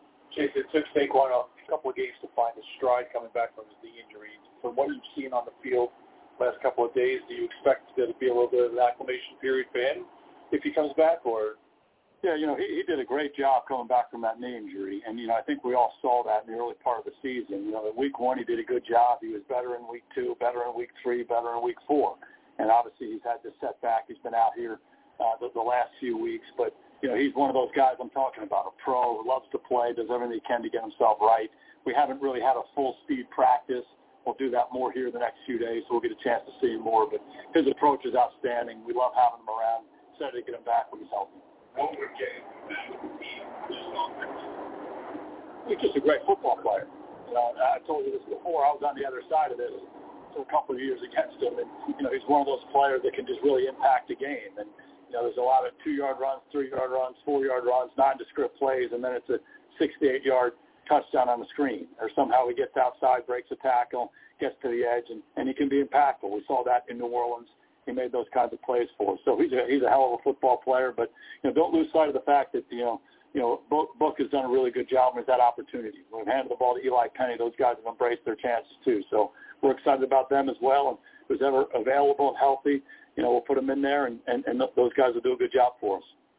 Jason, you just mentioned a minute ago about creating an environment for this offensive line group to do well. And for years in Dallas, you had a different kind of offensive line, and the environment was you just go out there and play, and they're really good players. How much of more of a challenge is it to have to create that environment as opposed to knowing you have 5 guys, you just line them up and they're really good? Yeah, it's just part of where we are. We're trying to rebuild the team, and that's a process. It was a process for us in Dallas at different times. You have to make the decisions to say, okay, we got to allocate this resource because this is important to us. And we did that time and time again, and all of a sudden you built a really powerful, strong offensive line that's still going today. They're really good players, cornerstone players. So that's what you have to do. And in the meantime, you have to somehow, some way create an environment with the guys you have. And the guys that we have here have done a hell of a job, coming to work every day, practicing, doing everything they can to compete as well as they can on Sundays. And we love that as coaches. We love the group of guys we're coaching. Do you feel like you have 1 or 2 of those cornerstone pieces there? We're in the process of doing that. Certainly we allocated a big resource to draft Andrew Thomas. I think we've all seen his progression. He's going to be a hell of a football player for a long time. So he's one of those guys. But, again, we love all those pieces up front, and we're excited about the challenge we have this week against Tampa. There was this little stat that said Graham Bino was second in the league with 19 field goals. What do you got to do to better in the red zone so you cut down on the field goals? Yeah, I think it's all the stuff we've been talking about. It's about winning up front in the running game, have some success in the running game to create some matchups that you like in the passing game, and then just the efficiency down there to be able to throw and catch and make the plays we need to make. And I do think we've made progress over the course of the season. Last week, I think we were 0 for 2 in the red zone, but they were kind of third downs that were a little bit out. But I think there's been a trend upward here the last month. I think we've been 2 out of 3 scoring touchdowns in the last 4 games. So that's better and better and better. It comes down to us trying to put our players in a great position and then execute. For your game plan, what's the balance between stopping what a defense can do to wreck the game versus you dictating what you guys can do to make big plays? Yeah, I think that's a balance for everybody every week. You're always trying to find what that is. The best teams, do what they do, and the teams, the units on the other side have to defend them. And I think it's rare that you can just simply do that week in and week out in this league. So there's always a balance. Typically, players on the other side are guys who can wreck the game. So you have to be mindful of those guys and what those matchups are. But the better you get, the more you dictate, and that's the goal that you certainly want to have. What did you make of Darius getting 1 target in that Raiders game? How much of that was what they were doing, maybe him being banged up a little bit, or just sort of the way it played out there? I think the biggest thing about that game was they're pretty stout up front, and the game they want to play is rush. Go get the quarterback. The game they don't want to play is direct runs. They don't want runs right at them, and that's the way they're built. And again, I know that scheme well. I've been around that scheme for a long time, and you don't want to let those defensive end players destroy the game. And I thought we did a good job of that. Our guys were physical up front. We went north and south against them. I think we had 8 drives in the game. We scored on 4 of the 8 drives, and a lot of that was north and south. I thought DJ did a really good job in that game. I think we only threw it 20 times. It was 15 out of 20. I think he threw the ball away 3 times. So really handled himself well. We played the game on our terms, and if you follow that defense up to that point, they've been playing the game on their terms. And so that was an important thing for us. And the byproduct of that is limited touches for all the receivers. Unfortunately, sometimes that's the case, but our guys embrace their roles and do what we need to do to help our team win. You guys have been leaning very heavily on Booker.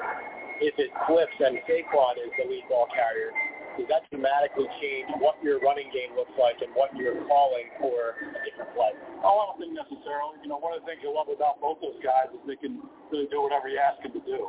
And so our run game is going to be a collaboration of what we feel good about up front, on the edges, against the team in the front we're going against.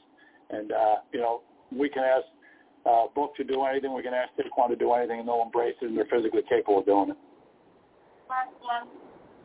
Did you get the flight pattern changed? Yeah, it's a beautiful day, though. We're dealing with the flight pattern, but it's a beautiful day. You kidding me? In the middle of November, blue sky, sunshine. I think we need to embrace it, right? Hey, it's great to see you guys. Just, I know it's not your unit facing Tom Brady, but this is a guy that's been in the league for 22 years. I think his first game against the Giants, you were actually a player for the Giants. What do you, do you ever sit back and sort of stare at amazement at a 44-year-old quarterback? Yeah, they're going to make a Mount Rushmore of football players at some point, and the first face they chisel will be that guy's face. He's the best that ever walked, and he's a hell of a football player, and what he's done over the last 20 years has been remarkable. And to think he's 44 years old and probably playing the best ball of his career, it's really amazing. He's an inspiration to everybody, in and out of sports.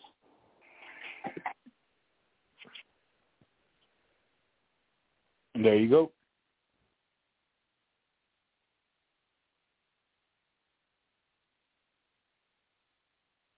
Oh, thank you so much for that, Nacho. That was our offensive coordinator, Jason Garrett, and expressing nothing. And that's why audio is so important, ladies and gentlemen, because for you guys, you might have heard a guy answer questions that was asked by media because that's what happened. But for me, can I? Yeah, man. So the one Q&A that I really took away from this, and I'll read the question and then I'll read the answer because they have it verbatim down. The question is, when you are game planning, what's the balance between stopping what a defense can do to wreck the game versus you dictating what you guys can do to make big plays? The answer is, I think that's a balance for everybody every week. You're always trying to find what that is. The best teams do what they do, contradictory and hypocritical to what he just said. And the units on the other side think it's rare that you can just simply do that week in and week out in this league. So the best teams do what they do. The best teams do what they do, but I think it's rare that you can do that week in and week out in this league. Okay, so there's always a balance. Typically, players on the other side are guys who can wreck the game, so you have to be mindful of those guys and what those matchups are. The better you get, the more you dictate, and that's the goal that you certainly want to have. They're not better, and they don't dictate, is what I got from that answer. Am I wrong? And let me add right to that. One, you're only telling us what a defensive coordinator thinks, but you're not telling us what an offensive-minded coordinator should be doing to counter. You're discussing the question, and you're just re-asking the question. You're actually answering the question with another question, but in a statement way. He's not telling us anything that we want to hear. This is a testament to what our team is, and this is why I hate him. Okay?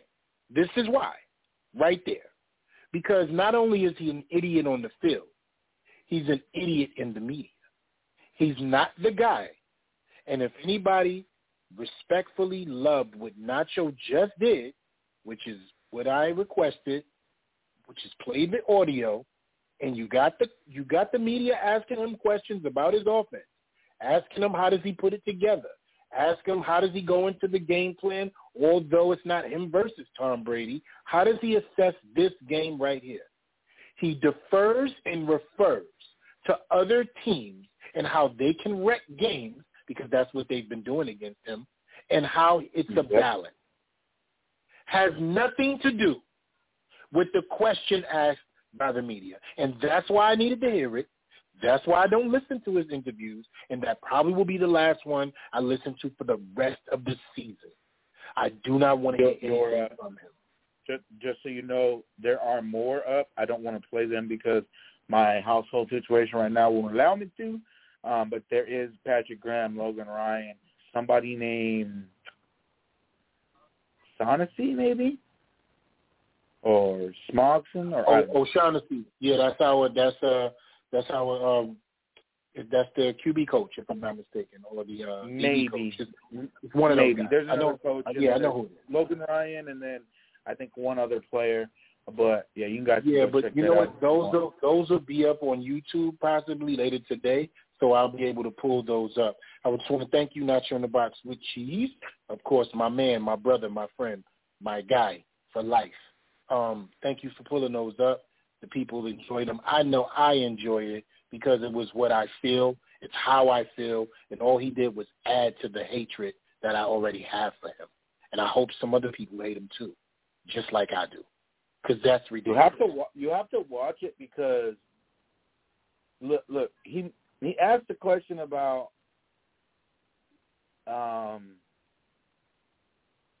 what was one of the second to last questions? The man goes, yo, if Booker's been getting the carries, if Saquon gets in, and I'm paraphrasing because I'm not at the computer right now. But he goes, if the guy comes in, if is that going to drastically or dramatically change the way you call the game? And Jason Garrett's face looks as if he is most puzzled and like, why would you even ask that type of question? Makes me understand that he has no idea how wrong he is. Because they're and I want to touch on that. Done already. Sorry, go ahead. Right. No, brother. I'm not interrupting you. I was saying touch on that because this is the reason why, Nacho, I feel how I feel. The vitriol is real. The hatred is realer than the vitriol. And I have this many stakes out as if he's a vampire to go hunting in the daytime and catch him while he's sleeping upside down in whatever coffin or cave he's in and take him out so he can be replaced that same night by somebody else. This is why. Because it just doesn't equivalent. Now let me break that down, please. Sometimes when these coaches get into interviews, Nacho, they are able to manipulate the media, say the right things, and give us something that we say, oh, okay, at least he understands how to talk to the public. But we are not seeing that on the field. Nacho, he is the quintessential owner, if that makes sense to someone. He's the quintessential owner and example of not great as a media guy because you're not smart enough, and it translates onto the field into nothing. He is exactly on both ends of the spectrum. He's burning on both ends of the spectrum of why I hate him, Nacho. He does not know what's going on. This position in Jason Garrett's life, and I want the public to hear me, especially New York Giants fans, is not for him. His days have passed him. Only thing Jason Garrett can do to win the hearts, minds, and attention of the Giants fan base is literally win games, score when necessary, and make it to the playoffs for us to look over at him. Right now, I speak for everyone in the fan base and every fan that I know. Jason Garrett is a fraud. He should not be here. Nobody wanted him here. We understand his time was up. That's why he's no longer in Dallas. That's why they changed their whole offense. That's why the playbook was ripped from him. And he's just... Can we talk about the fraud real quick? Look. Yeah. He Green Bay Packers go up against the Cowboys, I think, on a Sunday night football game against Wade Phillips. Embarrasses him. He leaves. They bring in Garrett. I did that just for Cowboys fans because Packers has been making our lives hells. Cowboys fans love you. They then bring Jason Garrett in. The general manager / owner says, look, man, we need hog mollies and we need to protect our quarterback, and we can't let another team come in and run us over and sack us 13 times and get 3-4 interceptions and put up 50. That ain't going to happen again. For the life of me, that's just not going to happen again. They go out, and Jason Garrett has nothing to do with this. They go out and they spend draft picks, and they get offensive linemen after offensive linemen, and their scouting department who helps them get who to get, helps them get some of the best offensive linemen that we've ever seen over the past decade. We are not going to deny that. Dallas Cowboys have had the best offensive line. All of them you can count, whether or not, whatever. From tackle to center, right to left. Consistent-wise, absolutely. The last decade, most consistent in the NFL, hands down, Nacho. Because that's what they wanted to do. That's what, from ownership, who is the general manager, that's what he wanted to do. Then that scouting department, that front office, they do what they got to do. They get all that settled. They have Tony Romo, undrafted guy, comes up, does what he needs to do. That's unexpected. That was not Jason Garrett's doing. Did not do that. That wasn't Jason Garrett. So he's riding the coattails of that. They get hurt. While he's still riding this great offensive line, DeMarco Murray, good running back, really can't do much. They can't really get anything going with Tony Romo and them. Tony Romo happens to get hurt, which means that you have no quarterback for whatever it is. Tony Romo was a good quarterback, able to get them 8, 9, 10 wins with no real running back to help them with an excellent O-line. And then Tony Romo's got problems too. Anyways, he does that. They get out there. They handle that business. Boom, hurt. Boom, top 5 with a top 3 offensive line. You get a top 5 pick, and guess who's there? Ezekiel Elliott. Whether you want to say about him, he go yada, yada, yada. He had a great offensive line at Ohio State. He pretty much just changed uniforms and went to a great offensive line in the NFL, and that's all he needed. I guarantee you at Cleveland or in another spot that was in the top 4 or 5 that year, the New York Jets, he's a flash in the pan running back who's gone in 2 to 3 years. He goes to that excellent offensive line like in Ohio State. He's able to do the same things he did at Ohio State, create the same type of plays, and move on. Not only do they do that, because of that, they go and get Dak Prescott because of the injury.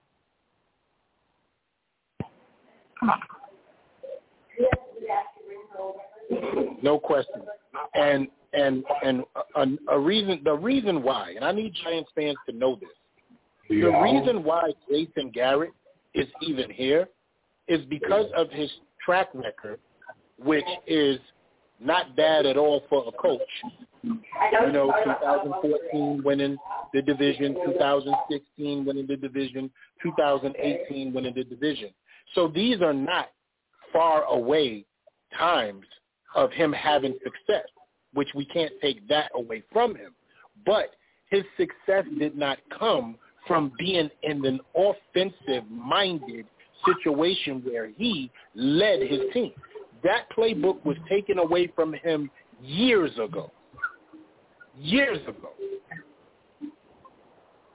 So that is why the New York Giants make mistakes by hiring guys like him due to his success in the division, thinking he can bring that or duplicate that success here when he has passed his time.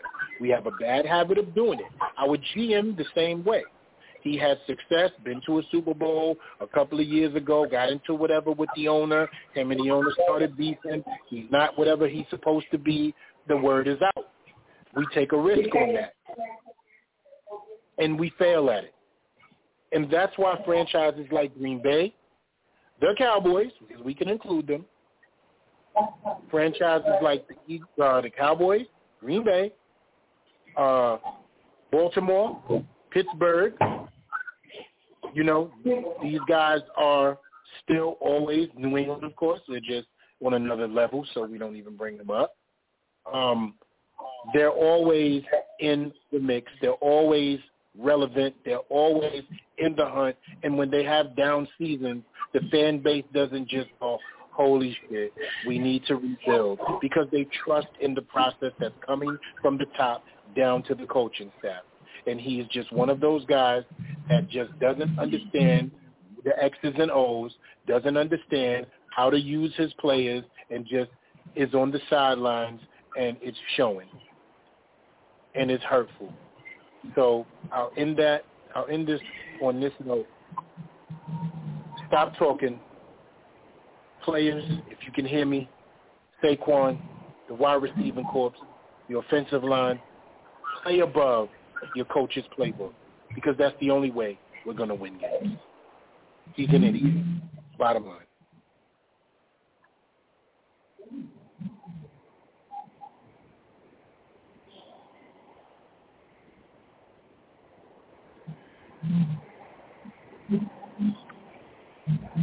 Is anybody with us? By the way, I'm not able to look at the board. I'll check the board in a minute.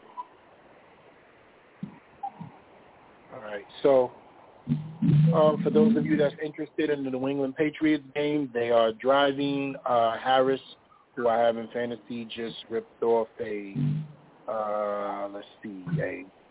17-yard run, something like that, and he's back at it again. Another run by Harris. He has another first down, ripping off about 15 yards on the second carry. So right now New England is driving, and they're running the ball down the throats of the Atlanta Falcons just off this drive so far. 2 runs of about 30 yards back-to-back combined. So they're driving. They're at the let me see where they're at so I can give the fans a visual in the field. They're at the 36-yard line of Atlanta, and they're driving. Another handoff to Harris. Possibly an offensive holding penalty. Let's see what the call is. Nullifies his run and my points. Turn up the bench. Yep. Holding defense. First down, repeat first down. So good for the New England fan. Sucks for me. Looking on defense. So as Nacho obviously is getting himself together in the background, I'm going to check the board. I don't know who's with us right now. Give us a second to get it together, ladies and gentlemen. We're making some on-the-fly adjustments, and I think we're doing pretty well today for that. And let me see.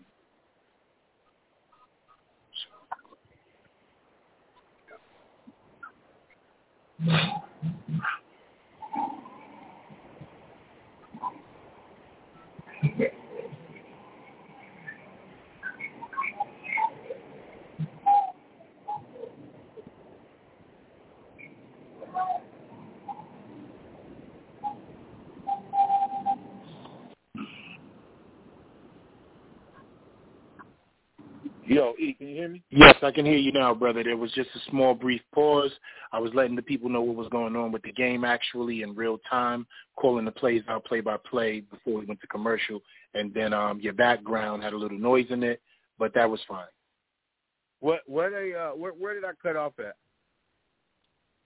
You cut off immediately within your conversation because I was talking about Jason Garrett, and I called him a complete idiot.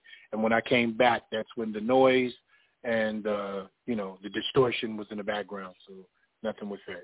Oh, so you didn't hear anything I just said right now. I just went on a whole rant. Man. Wow, yeah, brother. We didn't hear anything. Yeah. That's why I was going into the playbook. I went into the play-by-play for the game to give the people something to think about. Oh, man. I said a whole thing. I went on soliloquy. I brought up the interview we just heard. Man. Well, if you can remember, which I think that you have a good memory, unless right, but we know why. Right. You said he's a fraud, right? You said he's a fraud, absolutely. Right? And then and that was it. Sorry. Yep, that was it. And then you didn't hear nothing else. But you have Black I got it all. Because I got it all right here, and I can start from the top real quick. All right, got it. So look. All right, so let me just prepare and I can the make people it shorter real now, quick. which is cool. Sorry, let me prepare the people real quick. We are leaving the live stream portion of the show, ladies and gentlemen. So thank you for being with us Friday, LRP, you had something to do. There was no problems in Houston, just got a little bit busy. We're holding you down. Shakes Montana Manan and Black Freezy is also with us in the background. So basically, Nacho is about to take 2 on his answer to Jason Garrett is a fraud. We are no longer in the live session, so you're going to have to download this portion of the content. This is the Shakedown Sports Show podcast, and we are on Thriving Thursdays in hour 3. Go, brother.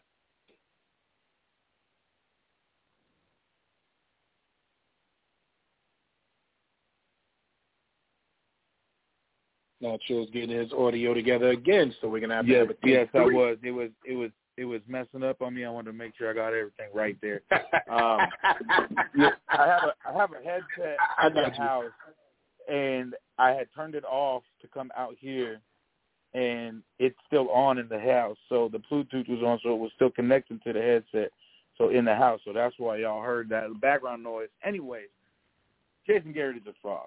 He has been a fraud since, and I'm going to rub this in Cowboys' faces because Packers been doing this for about, over a decade now, since we mollywopped the Cowboys on a Sunday night and made them fire Wade Phillips the following day, and then Jason Garrett became their head coach. He's been riding the coattails from a front office and a general manager who happens to be the owner, who has, like I said, done nothing but focus on getting that offensive line correct. And after he does that, he gets lucky with an undrafted quarterback in Tony Romo. Let's not act like he went and found this guy. He got an undrafted quarterback who just happened to come in and, Kurt Warner this thing out of grocery bags, and Mac Jones scoring a touchdown. Sorry. That bodes well for my bet tonight. Thank you very much. That right there in and of itself tells you everything. Then they're about to fire this man because he can't win a big game, because in every big game, when you need a coach to coach, he can't do it. He's not there. And then, again, I don't know if you heard this point, but Patrick Mahomes, Tom Brady, Aaron Rodgers, Justin Herbert, Josh Allen, those guys go back to the sidelines and they talk to offensive coordinators, and they sit and they look at tablets. Sometimes they're by themselves. The majority of the time they're talking to a coach, because that OC and him know exactly what they're going to do when they're going to do it. Jesus fucking Christ, Mac Jones is sitting on the bench, and here comes his OC to come talk to him after he throws a touchdown pass. Like, this is the stuff that good head coaches, good offensive coordinators do. He's not good at that. He wasn't a good head coach, and he's not good at that. And he's been riding – sorry, tangenting on that. Romo gets hurt. Ezekiel Elliott falls in your lap, a man who can't do anything good unless he has a good offensive line. It's a good offensive line in the NFL. Perfect for him. Then they go get Dak Prescott. Perfect for them. Again, nothing to do with Jason Garrett. All Jerry Jones. We can know that because he says it all the time. Of course, we can all disbelieve him or not, but that man makes every decision. He calls the players. So it's been Jason Garrett living off the fact that front office and Jerry Jones decided no one was ever going to push them around and the front again, and they spent off an offensive line. You get lucky with Tony Romo. You get lucky with the injury that Tony Romo gets, falling you to 5 when Ezekiel Elliott's there. And you get the Dak Prescott pick, Jerry Jones, thank you again. They go out, no offense to speak of except for hand the football off to Ezekiel Elliott and hope that when they do a play action, Dak Prescott can make something happen, which he was able to do more often than not. Kellen Moore comes in and makes it look like a real offense. Kellen Moore comes in and makes them actually play some damn plays, utilize the offensive weapons that they have all the time. Now, again, you can say that. Here we go. Hold on. Sorry. I want right there. There you go. Right there. You see? If the people didn't understand you, Nacho, let me give them a quick synopsis. He just broke down the reason why I said he's a fraud. He talked about the moment that Jason Garrett was even brought in due to his hiring, what he has not accomplished, what accomplishments you may have seen, from the Cowboys looking at them from the outside, but Jason Garrett had nothing to do with that internally. He was what you call a recipient of good drafting and good offensive line play.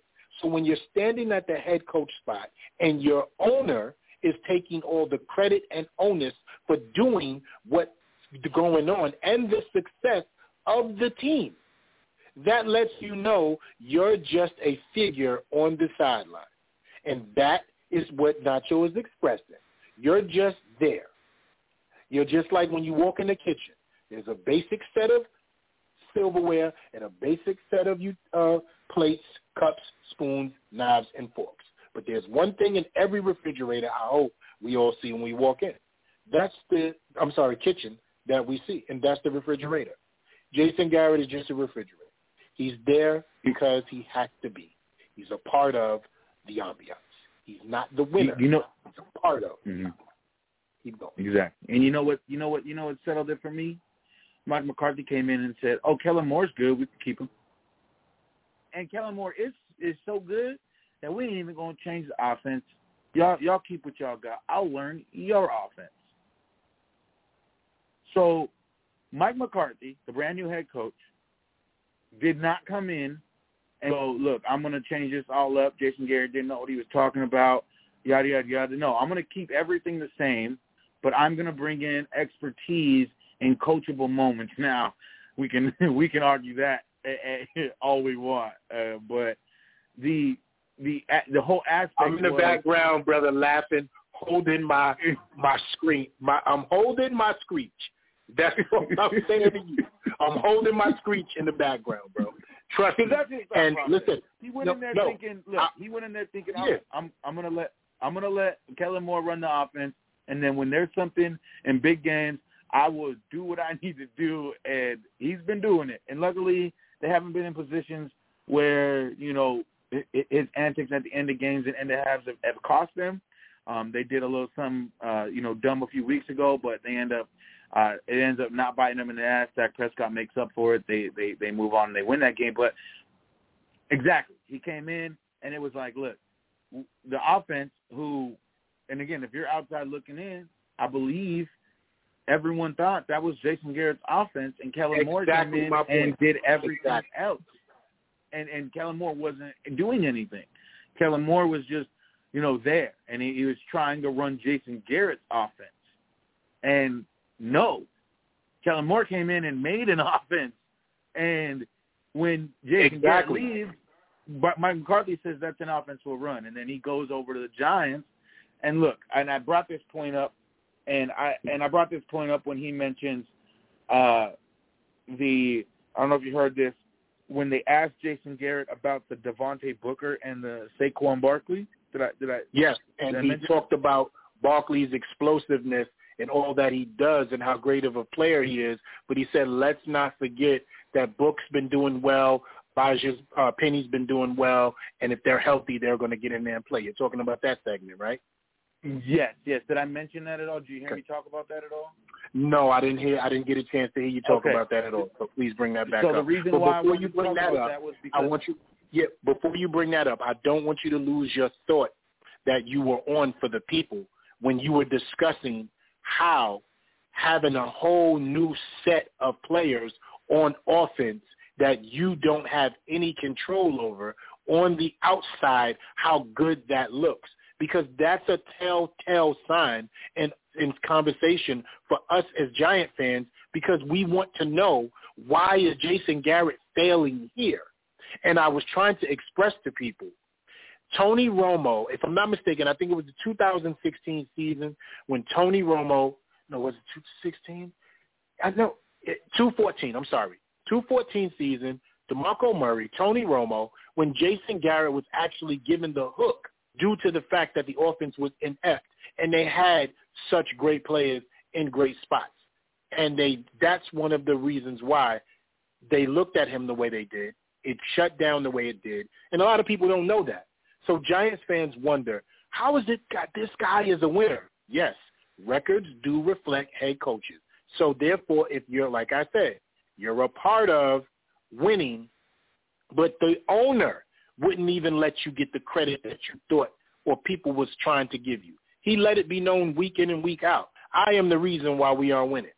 Those guys are great down there, but I drafted these guys. I chose this guy. I put this team together. That's who Jerry Jones is. That's who Jerry Jones was.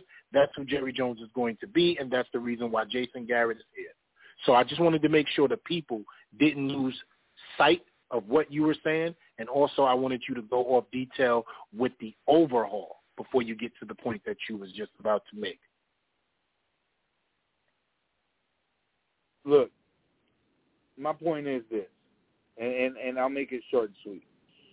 2014, Jason Garrett takes over. They have the top echelon offense, and they have, Jason Garrett, a head coach, and they go 12-4. They lose to who? We already know because he didn't catch it. And then exactly. And then Tony Romo gets hurt in 2015.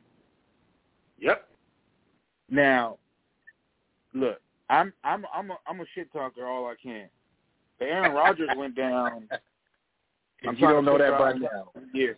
Aaron Rodgers went down for a full year, and around that time in that middle decade, we had obviously didn't have the same team, but Mike McCarthy is still able to lead us to 8 wins and make the playoffs. They go 4 wins that season, the Cowboys do.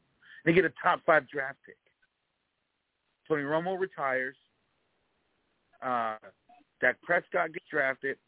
Or no, Tony Romo comes back. Dak Prescott gets drafted. Tony Romo gets injured. Then he retires. Dak Prescott takes over at the beginning of the season with Ezekiel Elliott, the top offensive line. They go, that 16 season? They went 13-3, first in the NFC. And we all know what happened in that one. Go, Pat, go. They lose in the playoffs again. Yeah. And then, and look, I'm saying that because they were in both of those playoff games, and with a good head coach, they might actually win those games. And, not because this and that, and, of course, the catch, did he not catch it, did he catch it? Look, if he caught the football and that's a touchdown, you got Aaron Rodgers in 4 minutes to go get a touchdown. 4 minutes? 37 seconds, bro. So, we're good on that. We all understand that even if he does make it a catch, Aaron Rodgers has the opportunity to come down and win the game still with 4 minutes. But I think anyone's sitting there going, look, if he catches the football, it's game over. Because Aaron Rodgers, look, he catches the football and they don't give him a first down, or they give him or they don't give him a touchdown, they give him a first and goal from the 1. A good head coach still gets that touchdown, wastes time, and then gives us the ball back and stuff. Look, man, there is a reason why that offense there was no real resemblance of an offense over there. It was hand the ball to Ezekiel, hope Dak Prescott can do something on a play action, which more often than not, because he's that skilled, he was able to do. And, let's not get it twisted, they have a really great offensive line. That helps on top of that. You can be skilled, and then you have a great offensive line, and then you have a great running back to help you with that play action. So that works. But then when you get into situations like in games that you need to win for divisional playoff purposes, or actually in the playoffs to win games, when you need a head coach, they failed and failed and failed and failed and failed. And now they get rid of him. They keep Kellen Moore and all the offense which he brought over, and then they pick up weapons and weapons. Missed field goal by the Falcons, 10-0 Patriots. Then they keep going and going, and it's look, man, it's not. It doesn't take brain surgery to realize that this man is just a walking, talking nepotism. That's all it is. He's just there because he knows someone. And it's look, when you give answers the way you gave answers, it's you're not. I get not giving any kind of answer to give away. What is the word? Game plan. You got a competitive game plan. Right. Yeah, I get it. I understand that. But you can still give answers that those questions weren't giving away your gameplay. The answer to Booker and Saquon is not giving away your gameplay if they're does it change dramatically? No, it doesn't change dramatically. Those are the guys, and we know what they do best. You talked about other teams as if they have the weapons and are going to dictate what you do. Instead of talking about your players as if you're going to dictate to what you're going to do to that other team, whether you believe it or not, whether you fucking think it's bullshit or not, you talked about that other team as if they are God, and you hope that you can pretend to try to beat them. That's how he talks. And hold on, Nacho. I want to jump in right there. That is the type of football that we have been playing all season. That is the type of football that loses you games, and that is the type of mindset that he brings down on that field, and that's why we play like that. You see, I hope the New York Football Giant fans have taken today's conversation between me and you about Jason Garrett and have really, really taken it in. Because we don't spend this long talking about an offensive coordinator who's offensive to coordinating. So this is a topic that shows the pulse that's on this team, the reason why we are and where we are with records, his play calling ability, and our frustration from Sunday to Monday to Thursday to Sunday. And it has got to stop. It has got to end. And this is, of course, respectfully to you, Nacho, if we're ever going to compete with the Green Bay Packers, try not to laugh. If we're ever going to compete in our division with the Dallas Cowboys, if we're ever going to say, you know what, we have taken the next step, people with this kind of mind, this kind of thought, and with this lack of ability to get the job done has to be negated. We have to end these kind of things when it comes to this football team. He is harmful to what you try to do moving forward. He's not the guy. Please finish, Nacho, on that. I think we kind of just said it. He's not the guy. You not can't the guy. Sit here. You can't sit here and in the interview questions, when they ask you what you're going to do, one of your second answers is, we got to realize that over on the other side of the ball, they're going to have guys doing what they do. And we always got to remember that great teams will dictate use the word what you do. It's like, what are you talking about? Like, I'm not asking you to tell me your first 15. I'm not asking you to tell me if you're going to run heavy or pass heavy. I'm not asking you, competitive advantage questions to give the other team some kind of – I'm just asking you simple questions about how you plan to attack now that your healthy running back is back. And if you just say, look, man, we got him back and it doesn't dramatically change anything, we are still going to run the way we run the football. And, look, we give trust in our guys and we're going to run how we run. It doesn't change anything. Except he goes, look, we got to realize that they got players over there that are going to dictate the way we do our thing. We got to have trust. Like, what are you and they can wreck games. He actually said they can wreck games. Like, what is that? Where's the confidence? Where's the confidence as an offensive coordinator where you say, listen, they got a group of guys over there that plays tough, hard-nosed defense, but we got to come out and execute our game plan to be successful and hopefully come out of this with a win. Did I just sound like an offensive coordinator? Absolutely, because I know what it should sound like. But anyway, man. You don't even got to. You don't. Look, are we? Hey, Kadarius Toney only got one target. Was that anything that they were doing to you, or was that just in the game plan or whatever? Look, they have a great front four up there, and they made us pass. Yada yada yada, and it's just like there was like no look. It's just like look, man. It's just that answering was just like. Right. Well, my question is, this is where you can turn a little bit of that around. And I'll say this lastly, and I don't know if you got to go, but I definitely got to get out of here. This was a hell of a segment for the show. I hope people download it to hear the back and forth content of you and I, especially when it comes to the type of lane that we can get into and pocket we can get into when it comes to analytics and it comes to just knowing what an idiot looks like, sounds like, and looks like. But it's ridiculous. And, again, that answer right there lets me know that that's the mind that you bring to the field every Sunday instead of just letting it be known, listen, I'm going to take blame for that. It's my job to put my guys in a position to make plays and to win. It's my job to call the plays, to put these guys in the position to allow their skill set to be used to the best of their abilities. That's how you answer a question, Jason Garrett. So listen, I got to stamp out of here, brother. It's time for that place called work. And superb show, brother. Superb. Be back with us tomorrow. We will be going at 6 p.m.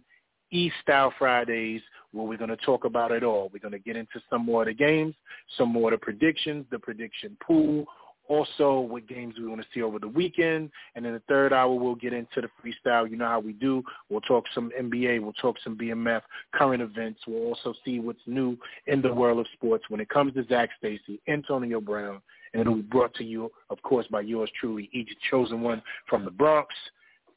And that's what it is. So, brother, if you want to close out, let me know what's going on. I got to get prepared for that place that pays the bills. Yes, sir. It's a good one. Look, man, great show. I can't wait for tomorrow. We'll get into it. Don't forget to listen Sunday. We will have that pregame. We will let y'all know what's going on in the Sunday games, and I'll get my picks in and whatnot live on the air. And, man, tomorrow's going to be fun. Easter Friday. We're going to talk about that Stacey thing for real. It was a pleasure chopping it up with you, my brother. Pleasure with you. Y'all, man, have a great one. I love you. As my brother Shakes Montana would say, y'all damn sure ain't got to agree with me, but y'all damn sure got to. Y'all don't got to agree with me, but y'all damn sure got to understand. So don't get shook up because we keep shit live. It's the New York Giants on that drive for 5. And we out of here. Take us away, Nacho in the box with cheese. You missed your cue, brother? I got you. Yo, y'all been shook by the Shakedown, and we the fuck up out of here. Peace. Okay, round 2. Name something that's not boring. A laundry? Ooh, a book club. Computer solitaire, huh? Ah, sorry, we were looking for Chumba Casino. That's right. ChumbaCasino.com has over 100 casino-style games. Join today and play for free for your chance to redeem some serious prizes. ChumbaCasino.com. No purchase necessary. Void where prohibited by law. 18+. Terms and conditions apply. See website for details.